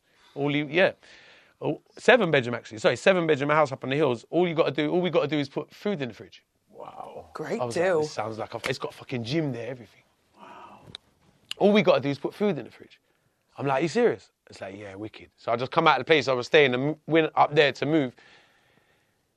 My ex wasn't leaving me alone at the time. She's still coming up there. She come up there as well. I'm trying to get her to go back to her family's house and go back to England. She don't want to listen. And it's very toxic between us at the time. Anyway, It's before I even met Mr. Lex and the artist. This is like early out, before even he come over. And just before Heavy D come over. So we're all staying in the 7-bedroom apartment, and there's a woman staying in the house as well, and with her, he rents out a part of the house. It's such a big place. He's got a part of the house with another, like a separate studio flat, like a 1-bedroom, he rents out to a woman and her child. And she's like the cleaner for the place as well at the time, so she was looking after the property as well. So an event was coming up on the beach called Fully Loaded, and I knew a few artists that was going to be there, that I wanted to go and see, and I wanted to go and mix with some of the industry, you know? So I was saying to her, I'm going to go Fully Loaded tonight. So she was saying, yeah, okay, cool, you can come. I'll come with you. I said, okay. So all night she's planning to come with me. By the night time comes now, I said, you ready? She says, I don't want to go no more. I was like, well, you said you're ready. No, I don't want to go, Take Altia with you. I'm like, oh, this girl's doing my nutting. It was already like, you're just, yes, no. So she says, take the girl in the house with you. I said, all right. I said, you want to come? Come. So she comes with me. We go to the event. It was a shooting at the event. And I ended up, and there was all gunshots firing near us. And I ended up, the girl I was with, I ended up like standing in front of her when gunshots were firing, sort of thing. And she never forget me for that. Because she was like, oh, you could have got shot. And I was like, well, I'm not going to let you get shot, sort of thing. So I was like, anyway, none of us got hit. And we're on the way back in the cab, and she starts trying it on me in the cab on the way back. And I'm like, oi. Anyway, I'm fed up with the ex. I'm like, I don't even mind a bit of this now, but, we're getting back there. I said, no, she's at the house waiting for me. We can't do this. So I sort of brush her off in the cab. When I get back to the house now, I hold the cab $1,500 Jamaican for the cab drive, and I've got money in the flat. I spent the money I had on me, so I left some money up in my room. So I said, wait here, cabbies, my regular cab driver, I'll go and get the money. Gone in the room. She's gone. It's 4 a.m. She's gone. Where you gone? We're 4 miles up a fucking hill. We're not like, we're 4 miles up a hill in a 7-bedroom mansion. Where the fuck are you gone? 4 a.m. I've gone in my pockets, looked for my money. My money's gone. Oh. I had 4,000 Jamaican dollars left, which is about 40 quid at the time. And I've got to spend 1,500 out of it for the cab.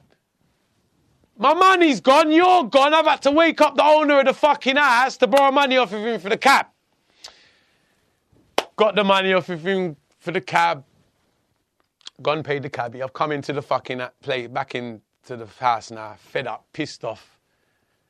Remember, Altia was trying it on me in the car. I say, Altia, you know what? I'll have a bit of that now, mate. So I ended up in Altia's side of the flat. I ended up in Altia's room now. And me and Altia are just about to get on. And I was wearing some white shoes. That's why white shoes are very unlucky. I was wearing some white shoes. Right. And me and Altia just about to get on, like literally just about to get on. And the door goes, bang! Taga! Taga!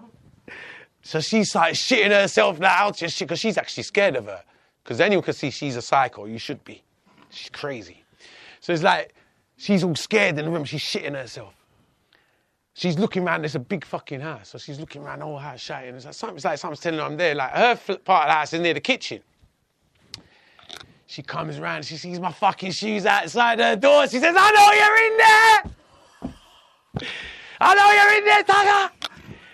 The girl's shitting herself now. She's putting the fucking, she's in the corner like that. She's literally thinks she's gonna die.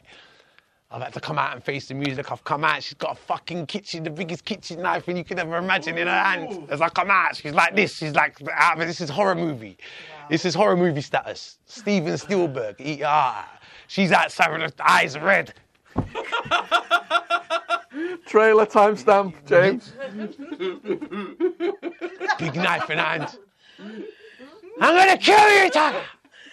And then literally having a fucking, she's having a standoff me. And I should the knife. She's like, I'm gonna kill you. And it's a big kitchen, where you got the sinks in the middle and it's like a little breakfast table, one of them big sort of American style kitchens, because it's a big fucking house.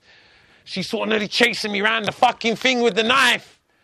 I'm thinking, I've got to have it. Like, it could have gone either way. I had to grab her and managed to get the knife out of her hand, and she's there fighting, and the fight started from 4 o'clock in the morning, and we're fighting, and we're fighting. Not fighting like that, I'm just restraining her from killing me. So I never hit her once. I don't hit women, I never have. So I'm just restraining her from killing me. You know what I'm saying? Basically.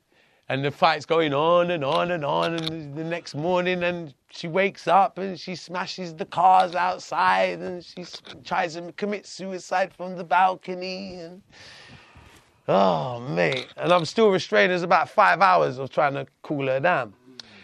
Sean Paul's father's woken up now. Everyone else is there. She punches Sean Paul's father in the face. No. For trying to cool her down. Punches the owner of the house in the face. Gets the biggest rock, throws it through Sean Paul's father's car. Gets the biggest rock, throws it through the owner of the house car. This is like 5 hours later. She's still warring. I'm restraining her on the floor. I'm tired now. Good thing we're 5 miles up a hill because we've all gone jail. Everybody. Everyone's gone prison. If this was down in the flat, because police would have come a long time ago. There's way too much madness going on in this place. But because we're 4 miles up a hill, no one can hear us. And we're in a mansion in the middle of nowhere. It's going nuts. Going fucking... So I was like, oh, mate. Crazy. So like, that was the end of that. That just went on and on and on. And then she ended up going with Heavy D. Before that, how did you get out the house on that day? How did you stop her? Picked off. She was throwing boulders through cars. Yeah. How did it stop? All right, this is from 4:30 in the morning till about 11:30 the next morning. And we're still going on. And we kind of, after all of that, the cars got smashed and the punches in the faces and trying to commit suicide out the balcony and all of that calmed down. We ended up in the living room upstairs having a mediation. See the details he leaves out. Yeah. This is an important part as well. Yes. We're having a mediation with her in one corner, the girl that I nearly cheated on with in that corner, Sean Paul's father, guy called Brian Phillips, the owner of the house. R.I.P. to both of them, Brian and Garth, both passed away now. Brian and Garth in the living room, and her son running round playing with his little car. So they're shouting, oh, we fucking hell. We're keeping them apart. We're keeping them apart, but we're trying to mediate because we all sort of know each other. You know, so obviously we live in the same fucking house. You know what I'm saying? So we're trying to have a mediate, trying to calm it down. Look, fighting's over. Look, calm it down. While they're arguing, her son must have played a little bit too close. How old was he? About 4, 5 years old, 6 years old. Her son must have been playing a little bit too close to her while they was arguing, and she fucking grabbed the son by the throat, and we had to fucking grab her off of it. It was disgusting. It was disgusting. I was like, nah, you've gone too far now. You get me? Yeah. That's why I itched to go into that part. But here we are. We're here. So I tell you. But that's why I didn't go into it straight away. But that's what happened.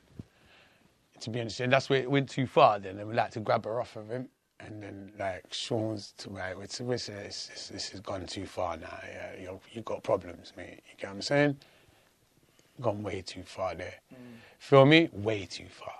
Way too far. So that's how that situation kind of ended. Did she have to get institutionalised or anything? I hope so. I don't know. I don't know what happened to her, to be honest with you. I don't know. After that, now, that's when the fuckery started, and then Heavy D comes on the scene, and then she ends up kicking it off with Heavy D, which is a result. You know what I'm saying? Because there was probably a match made in heaven. You know what I mean? But it was like a lot of situations with, like, she could have sent me back to prison a numerous amount of times. One time I was driving with her in the car. She tried to jump out the car on me to commit suicide in the car, but did it by a bus stop full of people to make it look like I pushed her out the car. And it looks like the white guy trying to go in the back, going in the military. It looks crazy. And like it was and the whole like 20 people at the bus stop looking at me like I pushed this girl out the car. And she's jumped out the car. And I'm trying to get her back in. So shit like that was like happening a bit too regular. You know what I mean? So it's a liability. It can turn really, really bad. Because you don't have children, do you? No. No. No, because... You don't need that stress No. of her. So all right, Heavy D comes, and then Yeah. Heavy D moves back to London with his posse of women. Yeah, Heavy D moves back to his... Yeah, he does. He comes back to London. He does about 2 months in Jamaica. I've got a fascination with Heavy D. Heavy D done about 20, 30,000 pounds in about 4 weeks. He spent so much money. He might have done 50,000 pounds. He stayed there for Jamaica about 6 weeks and then come back to London with the girls, yeah. And life was okay in the beginning for him in London? Yeah. What do you mean by that? I mean, did you like visit him and he was doing all right before things went ape shit? Me and him wasn't close like that. Oh, okay. Me and him wasn't close like that. I knew him through a mutual friend. I knew him through someone I was close to. And he used to work with him. So that's why I knew him, and we do business from time to time, and we had mutual respect for each other, but we wasn't buddies or anything like that. We just knew each other. You understand what I'm saying? Right. So, but obviously we became closer even after what happened in Jamaica with us. I still talk to him when we come back to England. Do you understand what I'm saying? Because I could see this guy is just, he didn't even mean to be that. He's just like that. You understand what I'm saying? He wasn't a bad guy at all. R.I.P. God bless the dead. Do you understand what I'm saying? He wasn't a bad guy at all. You know what I mean? We just had a crazy time together. I thought I'd share the stories because it's really crazy. It's really crazy stories. But he wasn't a bad guy. And did you say that he killed himself in the end? Yeah, he ended up hanging himself. Oh, Jesus. Yeah, he hanged himself in Brixton prison. How long ago? About 10 years ago, I think. In Brixton? Mm. Okay. Was that a suspicious hanging, or do you think he got depressed? It was I think he got depressed. He had mental health issues. Yeah, and he was in an argument with his family as well. I think he was in some back and forth with his family. Yeah.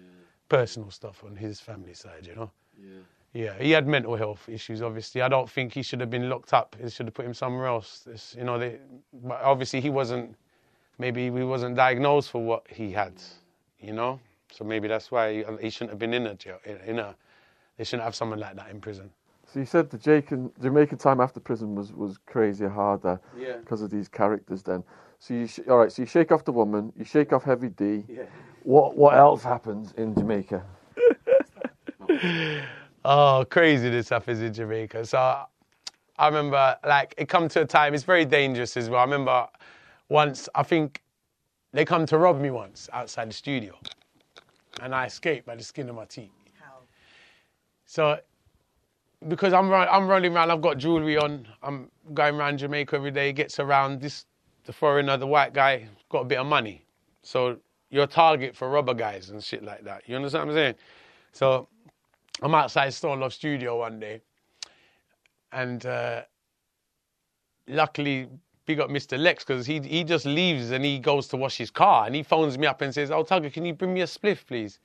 And it's a good thing he asked for the spliff, because the minute I get in my car to drive off, the robber man pull up for me, and they end up robbing everyone else there, but I escaped by the skin of my teeth. And I'm talking about they robbed everybody. They took everyone's chain, jewellery, phones, every penny in their pocket, everything. But it actually came for me. But I just escaped by the skin of my teeth. And another time I nearly got set up in a go-go club, similar to like a go-go club. Yeah, it was like one little ghetto go-go club in there smoking weed, and but the good thing I had a friend with me, and we was well protected. So it's like things like that. How did you know there was a setup in play? Well, we knew straight away, because we were in there and we're talking to the girl, and the two guys came in, and they came in to rob us, but he could see I'm with someone with a firearm, so he wasn't going to try it. You understand what I'm saying? So if I was there by myself, or if we could see that we was,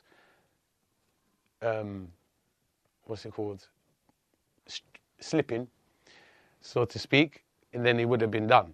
Yeah, but you think twice when you got someone with a gun with you. So did those attempts make you want to keep someone with a gun with you at all times? Yeah, I kept a gun with me a lot of the times, but I didn't like carrying it because I don't want to be going back to prison. Oh, because it's illegal to carry. Yeah, I can't. It's illegal to carry a gun. Yeah, yeah, you have to. And it's all. You can get licensed, but I'm not going to get. I'm not entitled to a license over there, am I? I've got a lot of friends over there with firearm licenses, but most of the people you're with, they're not. There's no license involved, you know. I mean, even myself, I'd have to hide a little tutu. I had a little tutu, a little fiberglass tutu. Oh, I thought you meant Juice, yeah. I'm having a moment today. Which I can hide because it's very easy to hide, right?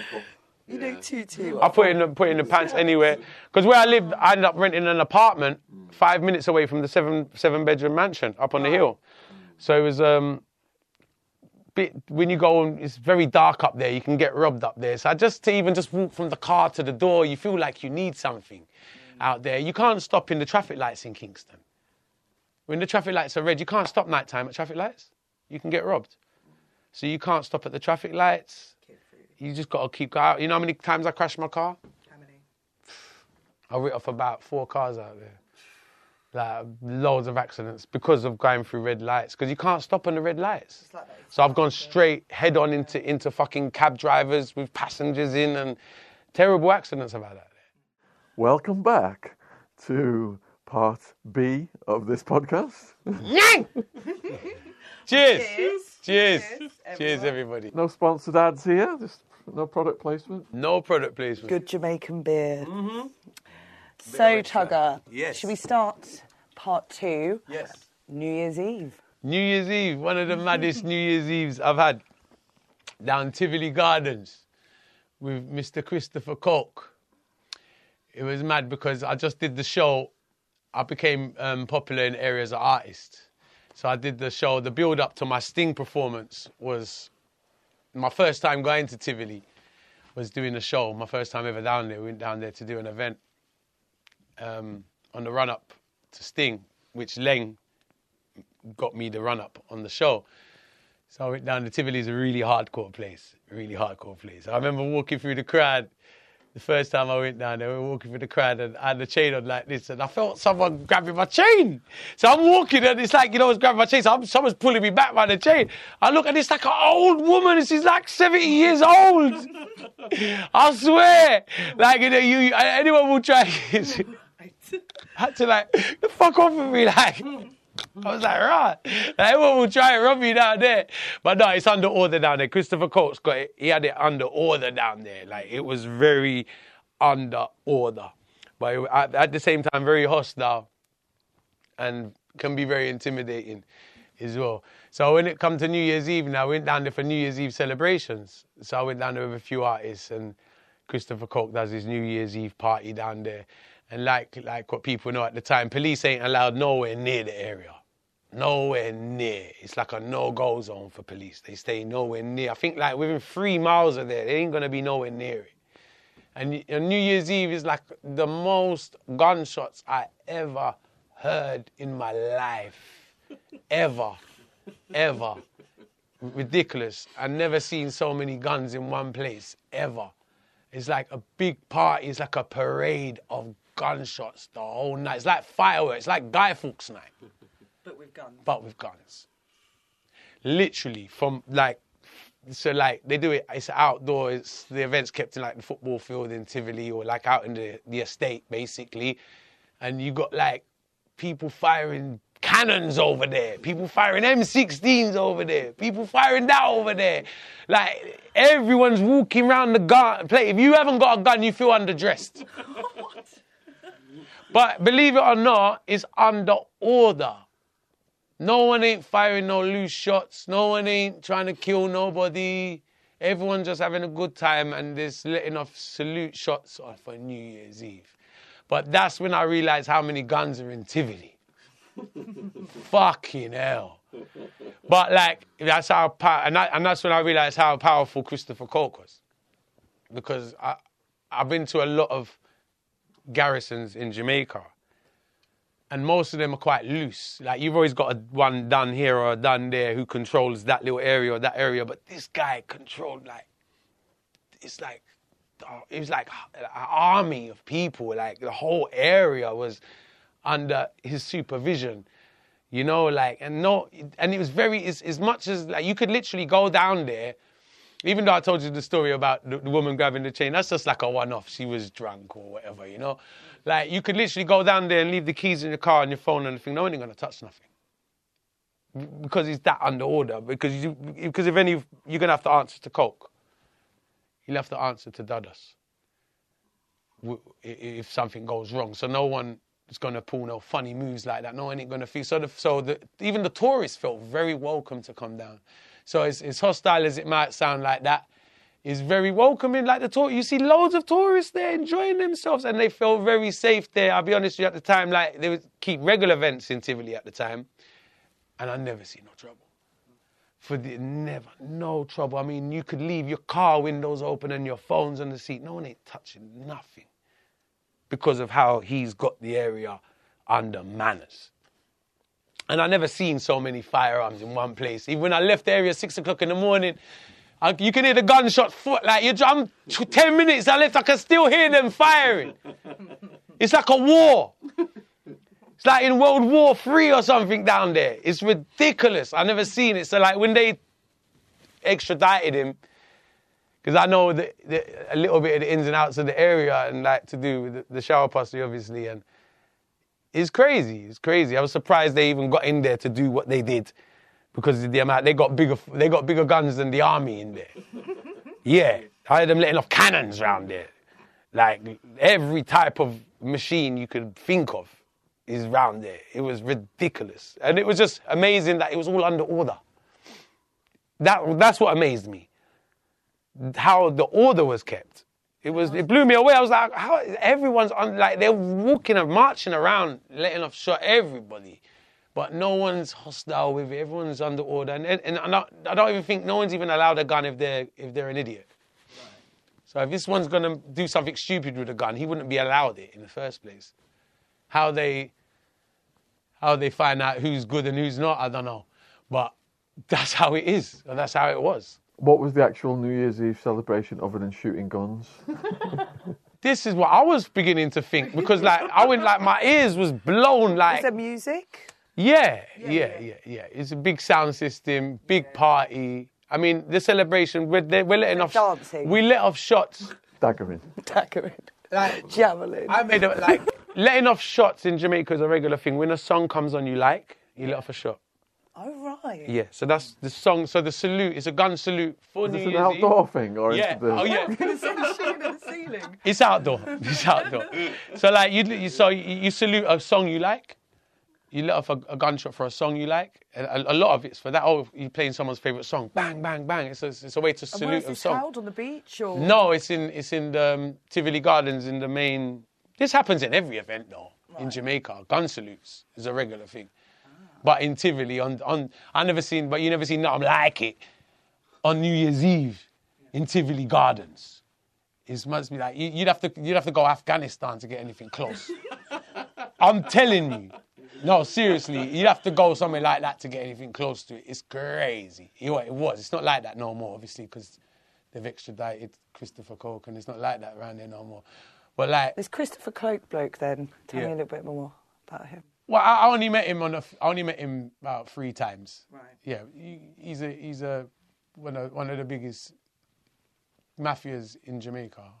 Big drug kingpin for years. Obviously. Was that Shower Posse? Yes. Yeah. Was he the leader of it, or like? Yes, he was the leader, and he took over from his father. So he inherited the leadership from his father, Jim Brown.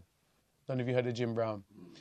And Jim Brown actually burnt to death in a cell in Jamaica. So he was there. He was in prison, and he burnt to death in a prison cell. Who did that to him? They say it was set up by the government. That's the rumour.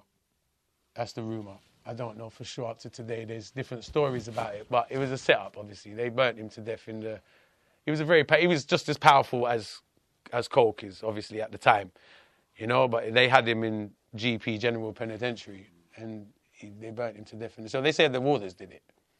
It would have to have been. It was like some people say he did it himself. No, he didn't. The Waters did it. Probably burnt him to death in there. So he inherited the leadership from his father. And then, you know, he's very close to the music side of things, hence the reason why I even became in contact with him because he's friends with all the artists. So all the artists know him. So all my artist friends know him, and he keeps a lot of events. And he's a very we used to call him Prezi. That's what we call him, President. They call him the President. So we used to call him Prezi for short. So I was like, oh, Prezi, I keep a dance tonight. So he was like literally that. All the artists kind of look up to him. You know, we used to look up to him because he'd actually look out for the music industry. We was more, as artists, we was more interested in that side of it. You know, because like he'd put on a lot of events and he'd always support the artists and support the music industry as well. So, you know, his illegal activities was not like, wasn't, we all knew he did what he did, but that wasn't what we was around him for. You know, he was keep parties and stuff like that. And like what I said, always looked out for the artists as well. So it was like that, really. So when you were in his presence, was he like a commanding person? Was he soft-spoken? No, What was he like? Just a normal guy. Really cool guy. You wouldn't even think that's him. You wouldn't even think that's him. When you see him, just very simple, very kind of humble as well. He's I wasn't around him for that long, but you wouldn't even realise that's he's surrounded by a lot of security, obviously. You know, he's got a lot of protection around him. And it's just I don't know if you ever seen a picture of him? No. Oh, you haven't? Okay. No, just a normal guy. He's a really cool guy. Really cool guy. Yeah, well, I mean, cool as an everyday guy. I mean, you know the story about him, but I ain't... Christopher Coke, Shower Posse. It's come up cool, Christopher Cool there. Just looks like your average middle-aged... Somebody's seen your Google history.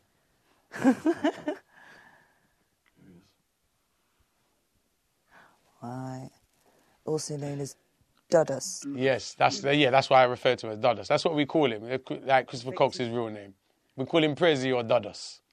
Yeah, Dudus was his nickname. So what happened to him then? He's in America, is he now? Yeah, they got extradited. Extradited? How did they snatch him? Well, they in 2010, they send a whole army into Tivoli. That's in the whole army in there. It was a massive shootout. So many people lost their lives. Massive shootout for like days. There was a national emergency in Jamaica. All Jamaica got locked down. Right. Yeah. He ended up disguising himself as a woman, driving around with a priest. So he was, me and the priest today, eh? So he was driving around disguised as a woman. Wow. People, they thought he left the country. You know, he actually made it out of Tivoli, and he was hiding with one of the most famous priests in Jamaica, disguised as a woman. Wow. So he was going through the roadblocks with the priest. Yeah. You know, it was a national emergency in Jamaica. It was crazy, yeah. But they caught him. They caught him eventually. So he only got 23 years. He's going to get out. Yeah. Wow. When's he due out? Wow. He'll be due out. Well, if that was back, 10 years ago, and the Fed, you do 85%. Wow. So he got 10 left. Is that all he's got left? Probably, if that was 10 years ago. Unless they've piled more charges on This is what I was going to say. Yeah. That might have been the initial one. Sounds low, doesn't it, for the Feds? It does. International. It does. For him, it does. For that, I'd say that was probably the initial, and they probably got pending whatever. Yeah. Because I haven't heard he's out soon or anything. So did someone else take over from his family? Now? I don't think so. It's sort of that setup is finished now, as far as I know. I mean, obviously, I don't know, the whole posse is probably going on in its own little way, but like that, Tivoli Gardens is not what it used to be no more. Yeah. So there like where police weren't allowed there, no police are down there now, and it's under control. And I suppose as a country, it needed to get like that, you know, because it wasn't right to have a country running like that, where you got an area like that, I suppose. So Jamaica had to clean it up, didn't they? So it was always going to happen, I suppose. But I don't think everyone was expecting it to happen like that, because like he's more powerful than anyone in the country at the time. You think even like untouchable from police, like what I said, until this. But obviously when you got problems from America, and America start putting the pressure on Jamaica, just like the Pablo thing, it's similar to Pablo. Yeah, I was thinking that when you were telling me. It's the same kind of thing. Yeah. It's exactly the same thing. I mean, look, if it weren't for America, Jamaica's going to shut their mouth with this guy like they have for so many years. You understand what I'm saying? For so many years, he'd be like, I say when I'm there, you can't go anywhere near him. The police leave him alone. He's Dudus, leave him. You know what I'm saying? Yeah. But when America start piling the pressure now, because of the crimes associated to the gang Over there, that's when it becomes a problem. Yeah. Created with the drug laws. Exactly. But bloody the firing shots in the event for the songs is something that I nearly got in trouble with once. Really?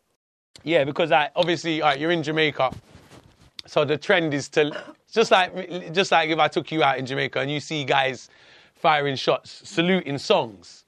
So it's an in thing. Even me myself, I'll be performing and people will come up to me up to today and say, "Oh, I let off my whole magazine for you that night."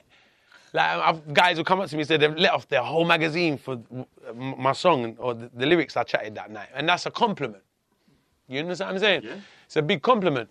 So like, we went into one event one time in Cockburn Pen, me, Mr. Lex, and a few other artists, and what they do with the artists is like every area, every ghetto you go to, they want to show you their firearms. They want to show you what they got. So as you go there now, as soon as we got in the party, they start giving us all guns.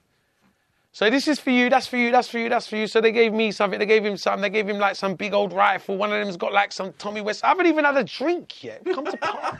Interesting party pack. We come to party. We just come to party and they're just loaded us. Like, what is this, a battlefield? Like, but I know what it is. I know like they just want to show off and show. It's a little ghetto thing. Oh, look after the artists, give them a little tool, make them feel at home if they want to bust a shot, showing off things, stupid shit. Anyway, someday I said, all right. So everyone's got a gun, they'll see all the artists looking at it, it's all right. Let me see how it works thing. Bang, I let one off. And they say, oh, you weren't going to fire it, so what'd you give it to me for? Because as soon as I let it off, Mr. Lex is next to me and he's going, what the fuck you doing? I'm like, but he's ready to do it. I thought, because I see the guy next to him, I thought he was ready to test it out. So I'm there. It was a 45. I was like, bang! Next minute, police come in the fucking place. I'm like, hey, take this away. Get it away. And then they take all the guns away from us and jump over the wall. And I said, that was fucking pointless. I swear, and I'm like, what the fuck's going on here? And we're 5 minutes, we're like 10 minutes in the fucking event. So it's times to do it and times not to do it. Definitely. It's times to do it and times not to do it. I thought I was in Tivoli. It was all right until that happened. So you had immigration problems getting your passport back. Oh, I'll tell you the story about this dodgy police. I want to tell you something about this guy. So when I got released from prison now, I got received by a policeman who was the brother of someone who I know in England. And because I needed a Jamaican citizen of status to accept me so I could stay in England, because remember, I'm going to be deported from my prison sentence. So my brother's friend is a top policeman in Clarendon at the time, a parish in Jamaica. And his mum come to visit me when I was in prison, and they said, oh, I'll get my brother to receive you so you ain't got to go back to England. So remember, Sean Paul's father arranged for the immigration for me to stay over here, but I still need a Jamaican citizen of status. So either a policeman, a doctor, solicitor, someone with status like that, you know, professional. So he says, my brother would do it. Fine. So he comes to the airport. I see him. He comes to the airport he's the one that comes to the airport to receive me from the immigration.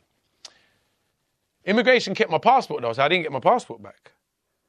So I've left the fucking, so I'm actually no passport, illegal alien in Jamaica for a bit. Excuse me.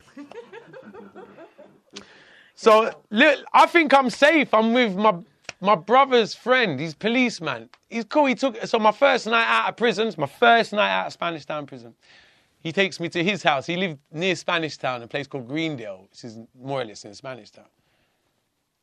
He takes me back to his house. His missus made some lovely food for me, so I had a lovely meal and all of that. And then he takes me for a haircut. I said, I want to get a haircut, so he takes me to the barber. I said, he's a policeman. I said, I want to buy a draw of weed. He says, you can't smoke weed in the car. And then he says, listen, he says, you want to get some money from the, he says, do you want to get some money? And I see him like talking about money all the time. I said, this guy's talking like he's trying to get money. You want to be my brother's friend. I thought he's cool because he's my brother's friend. And I start realising, he says, I had to go to the Western Union. And he had a briefcase he used to keep his gun. He's like a plainclothes police officer. He's a high-rank police officer. And he's gun crazy. He's gun mad. So he's driving me, he says, Tugger, gun is power. And I got an AK-47, I got AR. And when he was at the house, he was telling me about all of the guns he owns. So when I'm going into the Western Union, he says, take this with you. So he gives me a gun to go into the Western Union. I said, you trying to just come out of fucking prison? And the policeman wants me to go, why do I want to take a gun into the Western Union? Why? I'm going to get money. What the fuck? You're a policeman. I feel like he's trying to set me up. The geezer asked me to carry the gun into the West. He said, take that with you, he says. I'm like, what for? He says, no, but then it's like, this is the first day I met him, you know. It's like the second day I've just known the guy. I think he's cool. I know he's my friend's brother. I'm like, all right. So I go and get the money. I come back, I give him the gun. And I'm like, what was that for? It was just weird. I was like, that's fucking weird. I wasn't worried about getting nicked. I've got a policeman's gun on me. You're a policeman. Your gun's legal. You know, I don't know about the other fucking big ones you're talking about back at the ass, but this one you give me must be legal. And you want me to take it in the Western, it's like a policeman telling you, take that with you when you go and get your money. I couldn't work it out. Anyway, come back in the house now. He says, yeah, I'm going to take you to my mum's house. So I stay at his mum's house for the first week, waiting because my ex was still locked up and she was getting released a week after me. So I'm at his mum's house and she's looking after me. And I said, look, I need my passport back. Can you contact the immigration? Because he said he's got the contact for the immigration. I need my passport. The immigration man was called Mr. Brown. He said, Mr. Brown's got my passport. Please contact him. So he comes to me the following night and he says to me, yeah, I've contacted Mr. Brown. He wants 30,000 Jamaican dollars. I was like, that's a lot of fucking money. It's like 300 quid. I said, all right, fuck it, whatever. So I got the 30,000, gave it to him. Comes back to me, he says, with no passport, he says, he wants another 150,000. I'm looking at him like, are you taking me for a cunt? And I feel, no, this guy's extorting me. This policeman is extorting me. Now, his mum's really cool because his mum's from England and his mum was really looking after me in his house. And I like his brother. And I don't want to, like, but your other son, the policeman, he's trying to extort me now. Anyway, he phones me up. He said, I don't want you smoking weed in the area. You're under my surveillance. Like, I felt like a prisoner. I'm out of jail, but I can't do anything. He's telling me, you can't smoke weed. You can't do this. I said, what the fuck? This is like, he tried to keep me like a prisoner to himself and give him money and all of this. But I was like, what the fuck are you trying to do? I like, get the fuck out of here. So I must have fucked off from his mum's ass. I went to downtown Kingston to buy wigs. I'm fed up of being in his area near his mum. I'm fed up of it. Like, fuck you. I just come out of fucking jail. I don't need all this fucking shit. You get me? But he's the reason I'm allowed to stay in the country. So I've got to play it cool with him because he's threatening me. He says, look, if you fuck up, I'm going to take you back to jail. My name's on the line. He says, you're out because of me. He's telling me. You're only allowed to stay over here because of me. If you get caught, I get in trouble. He's pulling that card on me. Like he owns me. I don't like that shit. I ain't like that shit. And then when he come and ask for that, when I gave him the £300 and he come back with no passport and asked for another £150, I'm looking at him like, now you're taking me for a cunt. You understand what I'm saying? Anyway, so I end up fucking off from his mum's and I'm downtown Kingston. And he phones me up. He said, where are you? He said, I'm downtown Kingston, Barry. He says, you're what? I said, fuck off. I just put the phone down on him. I told him to go fuck himself. So I go back to Spanish Town. My ex comes out. I'm in Spanish Town. He comes up because he knows the house in Spanish Town. He knows the house because I must have took him there one time to get something. He pulls up outside the fucking house and to threaten to take me back and fucking my ex is arguing with him outside. Pulls out a gun on my ex just to fuck off. Takes me and basically, he's ain't police work, it's dodgy police work. He's taking me by force with the gun. Come, he's taking the gun. I said, come, get in the car. My ex and her sister's trying to fight him off and whatever, and he's just threatening me. That's he's got the gun. They have to shut up. and he looks, and they can see he's one of them naughty police, he'll pop you. He don't give a fuck. Skeezer's crazy. So he's there waving the guy. Geezer fucking took me back to he said, I'm taking you to jail. From Spanish Town, took me by force now with the gun into his car, back to his mum's house. Telling me he's going to take me to jail. He don't want to take me to jail, he just wants to get money out of me. You get me? Get to the mum. The mum's on my side. The mum kind of see what's going on. The mum's actually a really nice woman. And the mum was like, they was having a real, see, my name's tug of war. They was having a tug of war in the garden. She's literally holding me by one arm and he's holding me with the other arm and saying, I'm taking him to jail. No, don't take him to jail. I'm taking him back to jail. I swear they're splitting me apart in the garden. He's dragging me off by force with the gun. And his mum is trying to stop him. And I'm in the middle like that. I'm like, fuck's sake. And he's trying to extort me. I'm fed up. I said, I ain't listening to this cunt. Fuck that shit. So I end up leaving. He ends up having to go to Miami or somewhere. So he ends up going away for 3 weeks. I was like, wicked, you're gone for a few weeks. Fuck it. But I'm still running around with no passport. I'm nearly £400 down from trying to get a passport back. You know what I mean? Running around with no passport still. And my ex comes out now. And then 2 weeks later, I hear the most ironic thing. You see this bully police guy? Get a call from his mum about 3 weeks later. He's in a wheelchair. He had a big car accident. He ended up fucking in a wheelchair. Wow. Guy ended up in a wheelchair, can never walk again. What was it like when your ex got out? And did she tell you stories of what happened to her inside? In Fort Augustus? In the women's prison? Yeah. Not really. She didn't tell me that many stories, but I know what it's like in there. It's a dormitory. So it's like 300, 500 women all in one room. So it's kind of worse than the men's prison in a way. The setup. Because you, like, imagine 300, 500 women. Chaos. In one room. Chaos. So it's like, there's a lot of, a lot of lesbian activity going on in there. Bitch fighting? A lot of bitch fighting going on in there. A lot of that shit going on in there. I'd say there's probably factors to the women's prison that are worse than the men's prison. The men's prison is probably more dangerous overall because I don't think they got access to as many fuckery as we would, because they're on an island. So the women's prison is on an island. It's called Fort Augustus, so they got to take them on a little boat to go there. It's on a little island. And to my knowledge, at the time, there was only one prison for women. So it's the only prison. So if you're a woman and you go in prison, you're going there. Right. I think they got different detention centres and stuff like that, and maybe jails. But if you're a woman and you go in prison, I don't know if they've built another one since, but that was the only one I knew of. Which is it's just on an island, so they got to take you on an island to get there. Was she different when she got out? Yeah. In what way? You know, I've seen a few girls go in there, and I think they all come out different. Yeah. I think they all come out different. Bit more serious? Yeah.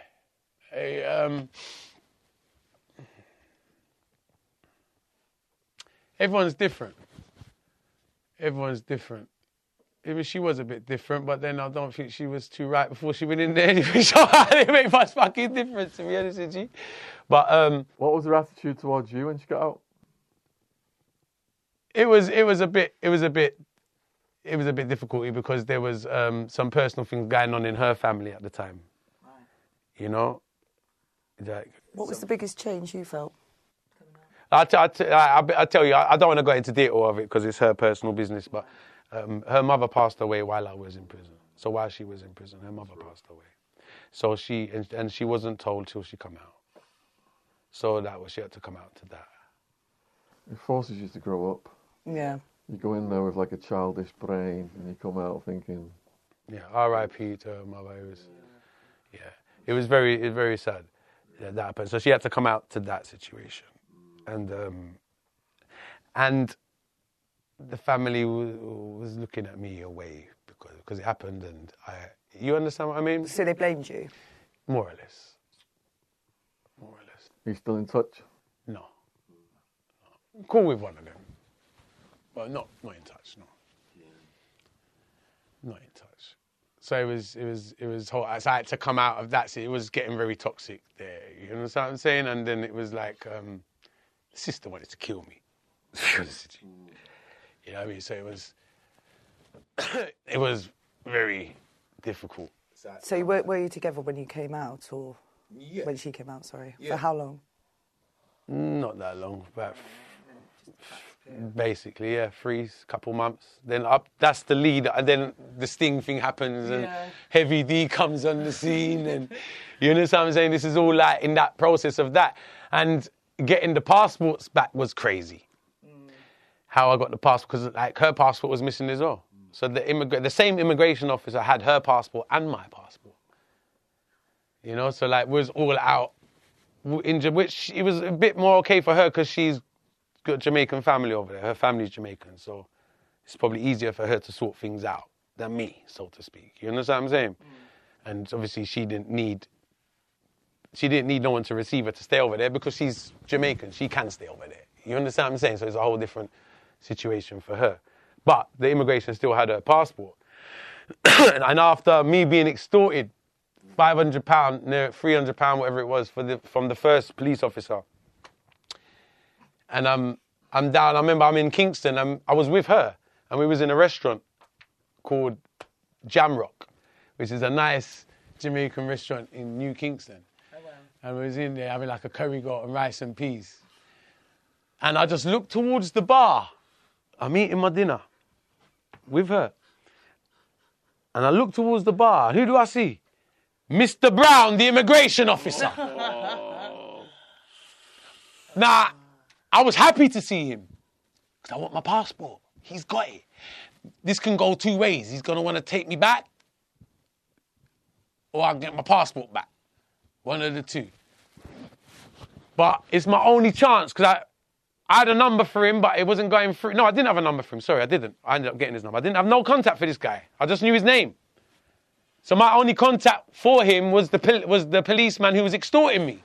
And I ain't going through you no more to get my passport because you've just you took 300 and asked for another 150. So I was happy to say, I was like, right, this is my only chance to talk to him. So he's at the bar having a bloody drink, having a beer with his friend at the bar of this restaurant. So I see him, I'm eating my bloody dinner, I see him, and I'm like, fucking hell, go on, have a seat. So I leave my ex at the table, and I go up to the bar, and I pretend I don't see him at first. I go next to him, and I'm like, you know, he's there, having a word with his mate. I was like, oh, Mr. Brown, how are you? And he looks, he says, oh, Nelfitas, how are you? It was a good reception straight away. He was a really cool guy. Immigration officer, really cool. I said, oh, Mr. Brown, how are you? He said, what were you drinking? Heineken, let me buy you a Heineken. Bought him a beer. I'm at the bar now, my food's at the table. I'm at the bar now, having a drink with him. He says to me, first thing he says to me, how's your music career going? He says to me. Because he said, I told him I'm staying in Jamaica to do my music. He said, how's your music career going? I said, yeah, it's going really well. I said, you don't happen to still have my passport? I said, he says, yeah, I got your passport and I got your girls too. I didn't know he had my girls. I didn't know that. He said, I got your passport and I got your girls too. I said, you got hers as well? I said, oh, is it? Really? I said, how can I get it? I said, listen, Mr. Brown, I've had a headache with this shit because I gave that policeman, because he knows the policeman who received me from him at the airport. I gave him £300 to give to you. I gave him 30,000 Jamaican dollars to give to you. He says to me, you never see him, and I give him nothing. I kind of gathered that. So he was just leading me on, taking the fucking money off of me. He didn't even call the guy. He said he never heard from him. Remember, he come back to me and said, Mr. Brown wants another 150. And then Mr. Brown said, never even heard from him, guy. So he's just there milking the you know what I'm saying? I says, Mr. Brown, I'm reasoning with the guy at the bar now, having a Heineken. I'm saying, Mr. Brown, I've been going through fucking headache, man. Hell, man. Like, this guy robbed me. He genuinely felt sorry for me when I told him I gave £300-400 to give to you. Like, you said it's free. You said it's 30,000 to get my, and then said it's 40,000, and then put the price up. So I told him I've been extorted and given a runaround just to try and get my passport back from you, Mr. Brown. He says to me, I said, is there any chance you can sort it out? He says, yeah, I'll get them back. He said, how much you want? He says, give me 6,000. £60! Wow. I got 2 passports back. Wow. So I'm there at the bar and I'm like, okay. He says, where are you going to be later? Because he didn't have them on him, obviously. He's at the bar having a drink.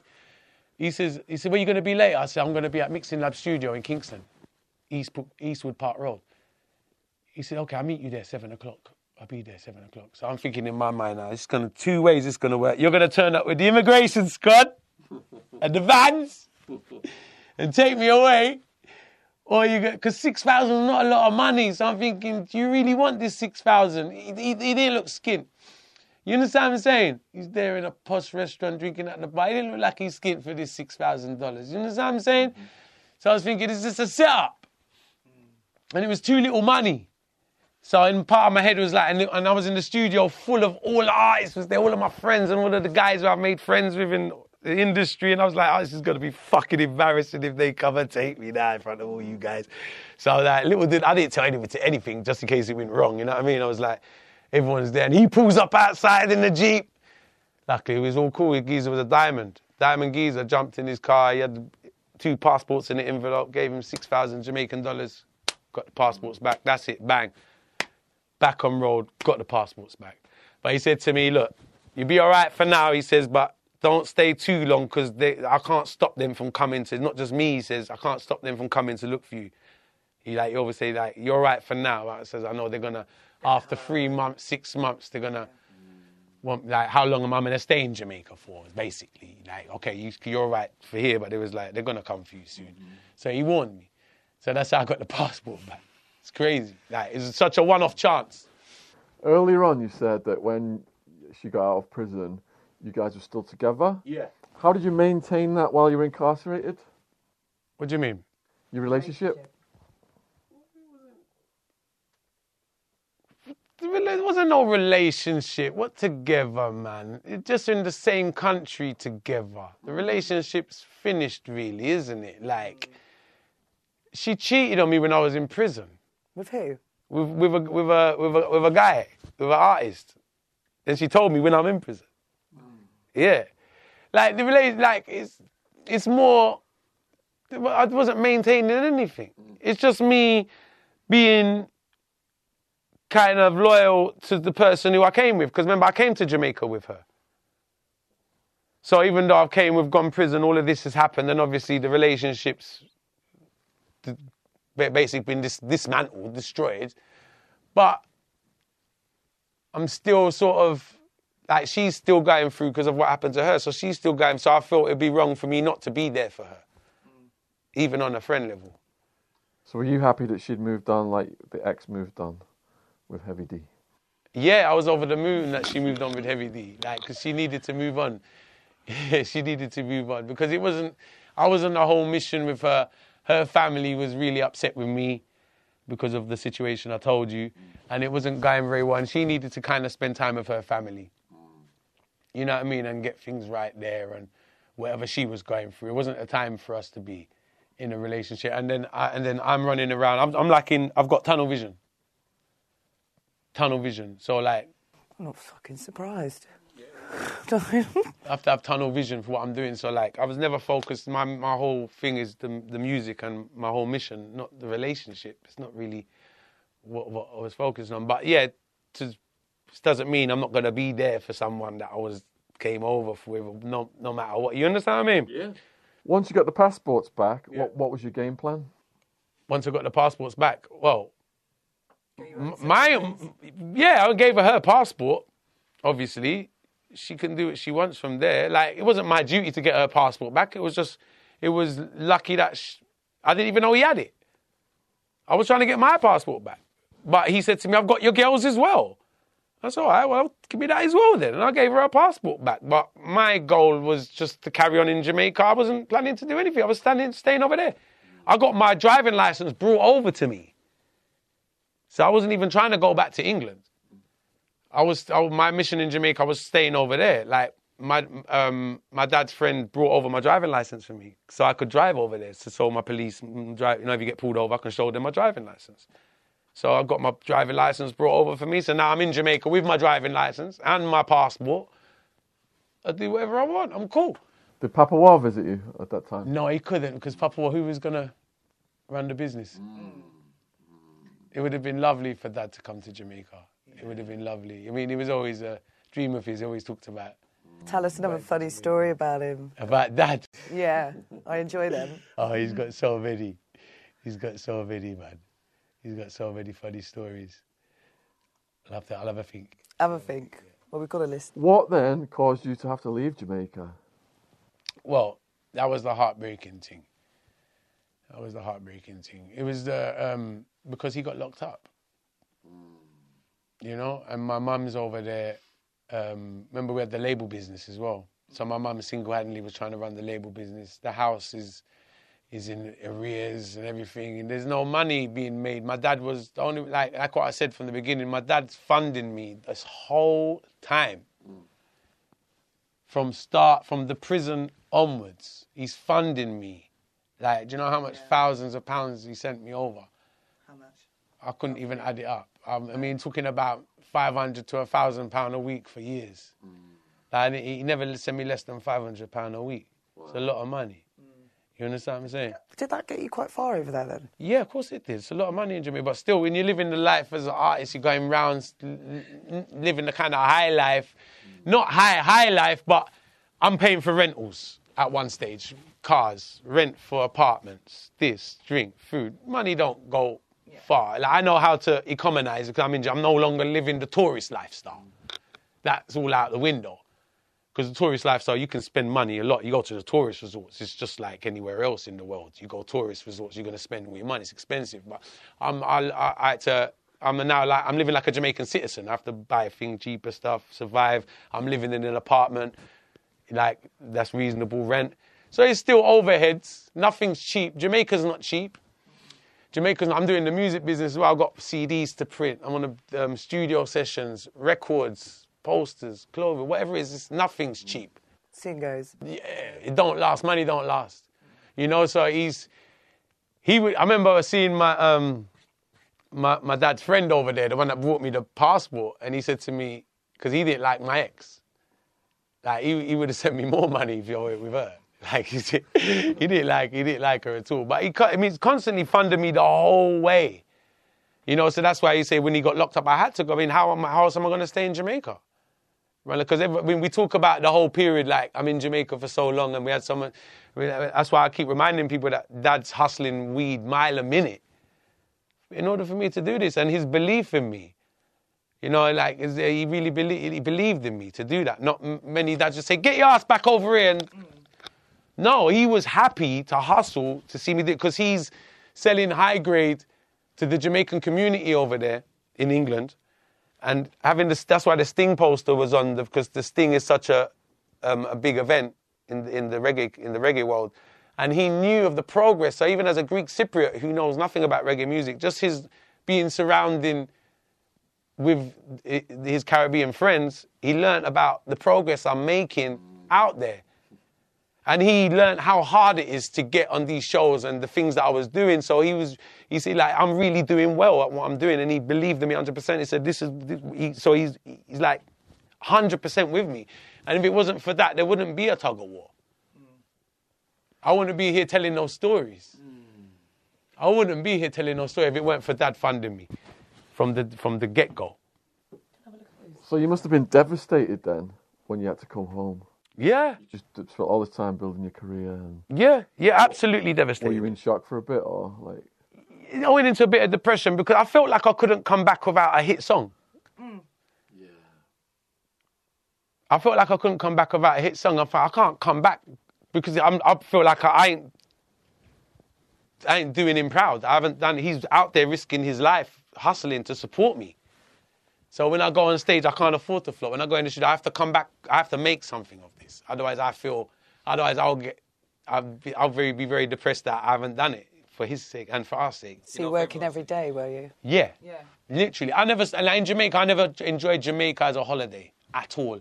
The years I spent in Jamaica, I'm not there on no beach drinking. I'm in the studio. I didn't even get a suntan because I'm in studios all the time. Yeah. I didn't even get a suntan. I'm in studios. I'm living the nightlife. It's all towards my career. So even though the fun and the games and all of the stuff is just survival and all towards making my career happen. You know what I mean? Did you fly home alone? Yeah. No weed? No weed. No weed. Nah, from that, I never travel with weed again, ever. Not a good pair of trainers. It's not worth it. No. Even The lucky trainers? Mate. Even if I go Amsterdam or something now, like I went Amsterdam and Barcelona in the last few years, I wouldn't travel with no weed ever again, man. It's just not worth it. And it's on my record. It's on my record. So as soon as I go in the airport, I mean, they flag, all right, it's him. I'll flag up on the system straight away. I'm a smuggler. Yeah. I'm sure you probably got something on your system. Like we go in these places, they're gonna say, oh, here they are. They're watching out for us. On the way back, I got searched thoroughly. I remember on the way back, they searched me mad thoroughly, like took me in a room. Because that's the first time I came back when they overstayed, because I overstayed, and they thought I smuggled again. So they've ripped me apart on the way back. I didn't have anything, obviously. But they've double-checked me and took me in a room and checked every little bit just to make sure I wasn't. You know what I mean? When was the last time you were away? What? In a holiday? A holiday? Oh, just before the pandemic. No, I don't. I can't say holiday. I never had a holiday. I never had a holiday in my life. You sound like Sean. No, I never had a holiday. This is like, I never really had a holiday. It's always been work orientated. It's always been like, even I've been in different countries, but it's to do a show or to do that. You understand what I'm saying? Yeah. Let's go hit up the dam. Just, even Amsterdam. I think our last holiday might have been a little weekend in Amsterdam, and that's not really a big holiday. I've never been. Have you ever been to Amsterdam? No, I really want to go. Amsterdam's beautiful. They've got that world-famous sex show. Oh, yes. So have you been? Have you been to that? What? Madame whatever's world-famous sex show in Holland. What's it called? I can't remember. I went for 2 days. Yeah. 2 days at the sex show. Amsterdam's crazy.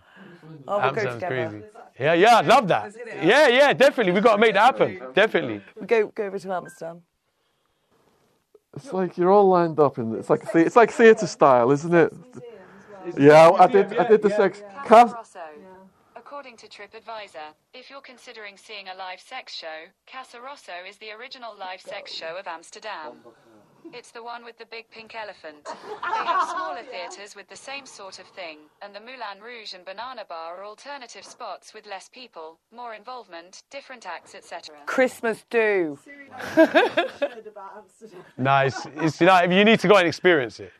Definitely. I'm coming, definitely. I'll be there. When you went, did they still have the guy dressed in the banana suit?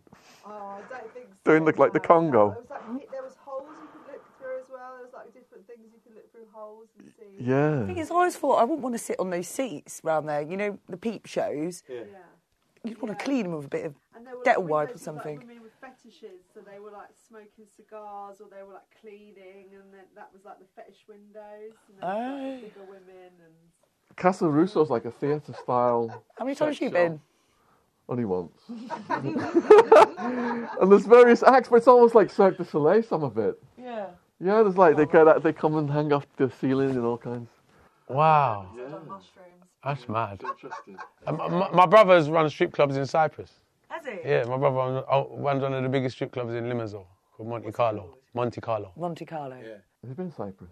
No. You want to do some filming in Cyprus, James? Yeah, we got to go down to the strip club. Yeah. Go Amsterdam, filming, and then all the strip clubs of the world. Yeah. Yes. Interview the girls, get the stories. Yo, mate. Yeah. Everything. Alright, let's start. It's crazy, man. That's crazy. His story's crazy, man. His story's crazy. So, do you guys want to go to the Thai restaurant then? Should we do that? What now? Yeah, we could pit stop at mine. It's 4. It opens at 5. And we could keep filming the GoPros in the Thai. Definitely. Do you guys want to do that? So if you're watching this then, come with us to the Thai restaurant. Yes. This podcast is not ending here. No. We're going to say goodbye for now, but we're going to have the GoPros going in the Thai restaurant. and we will have a laugh in there. You get to meet Victoria. Get to meet your social media assistant. So just for the closing credits then, the links for Tug of War's YouTube channel are in the description box below this video. Go and check out his stuff. It's mad. The videos are mad. The cars, the guns. As usual, he's got his intense energy.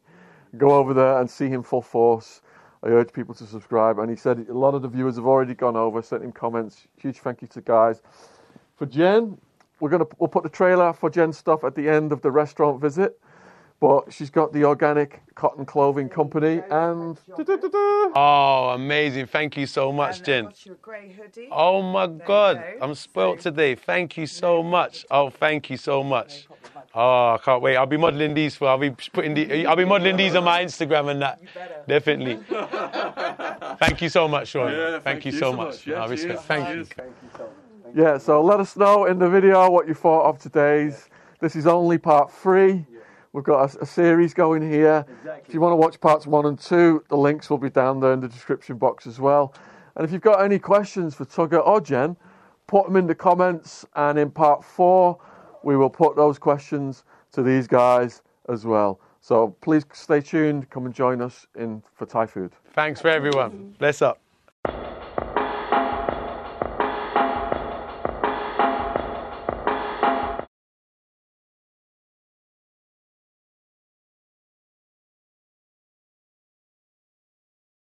Here at Boomer & Jen, we offer a wide range of organic or recycled clothing. We all know our planet is important. We only have this one, so it's vital that we all work together to slow down and reverse the changes to the environment. Whilst we all know that big industry are having a significant effect on pollution, here at Boomer & Jen, we believe that if we all make small changes, we can do our part. Fast fashion causes detrimental effects to the planet. Not only is nearly 20% of global wastewater produced by the fast fashion industry, but there is a considerable amount of fast fashion ending up in landfill. So let's move away from fast fashion items that are only worn once or twice, and start wearing extremely comfortable, durable, and environmentally friendly clothing and ethical jewellery. Boomer & Jen was founded in a quiet town in Devon in 2018. It has now gone from strength to strength as the world is becoming more aware of the current climate situation, helping our customers to buy sustainable, quality clothing. All of our products are fair trade and registered with the Global Organic Textiles Standard Association. Check us out on organiccottonclothing.co.uk.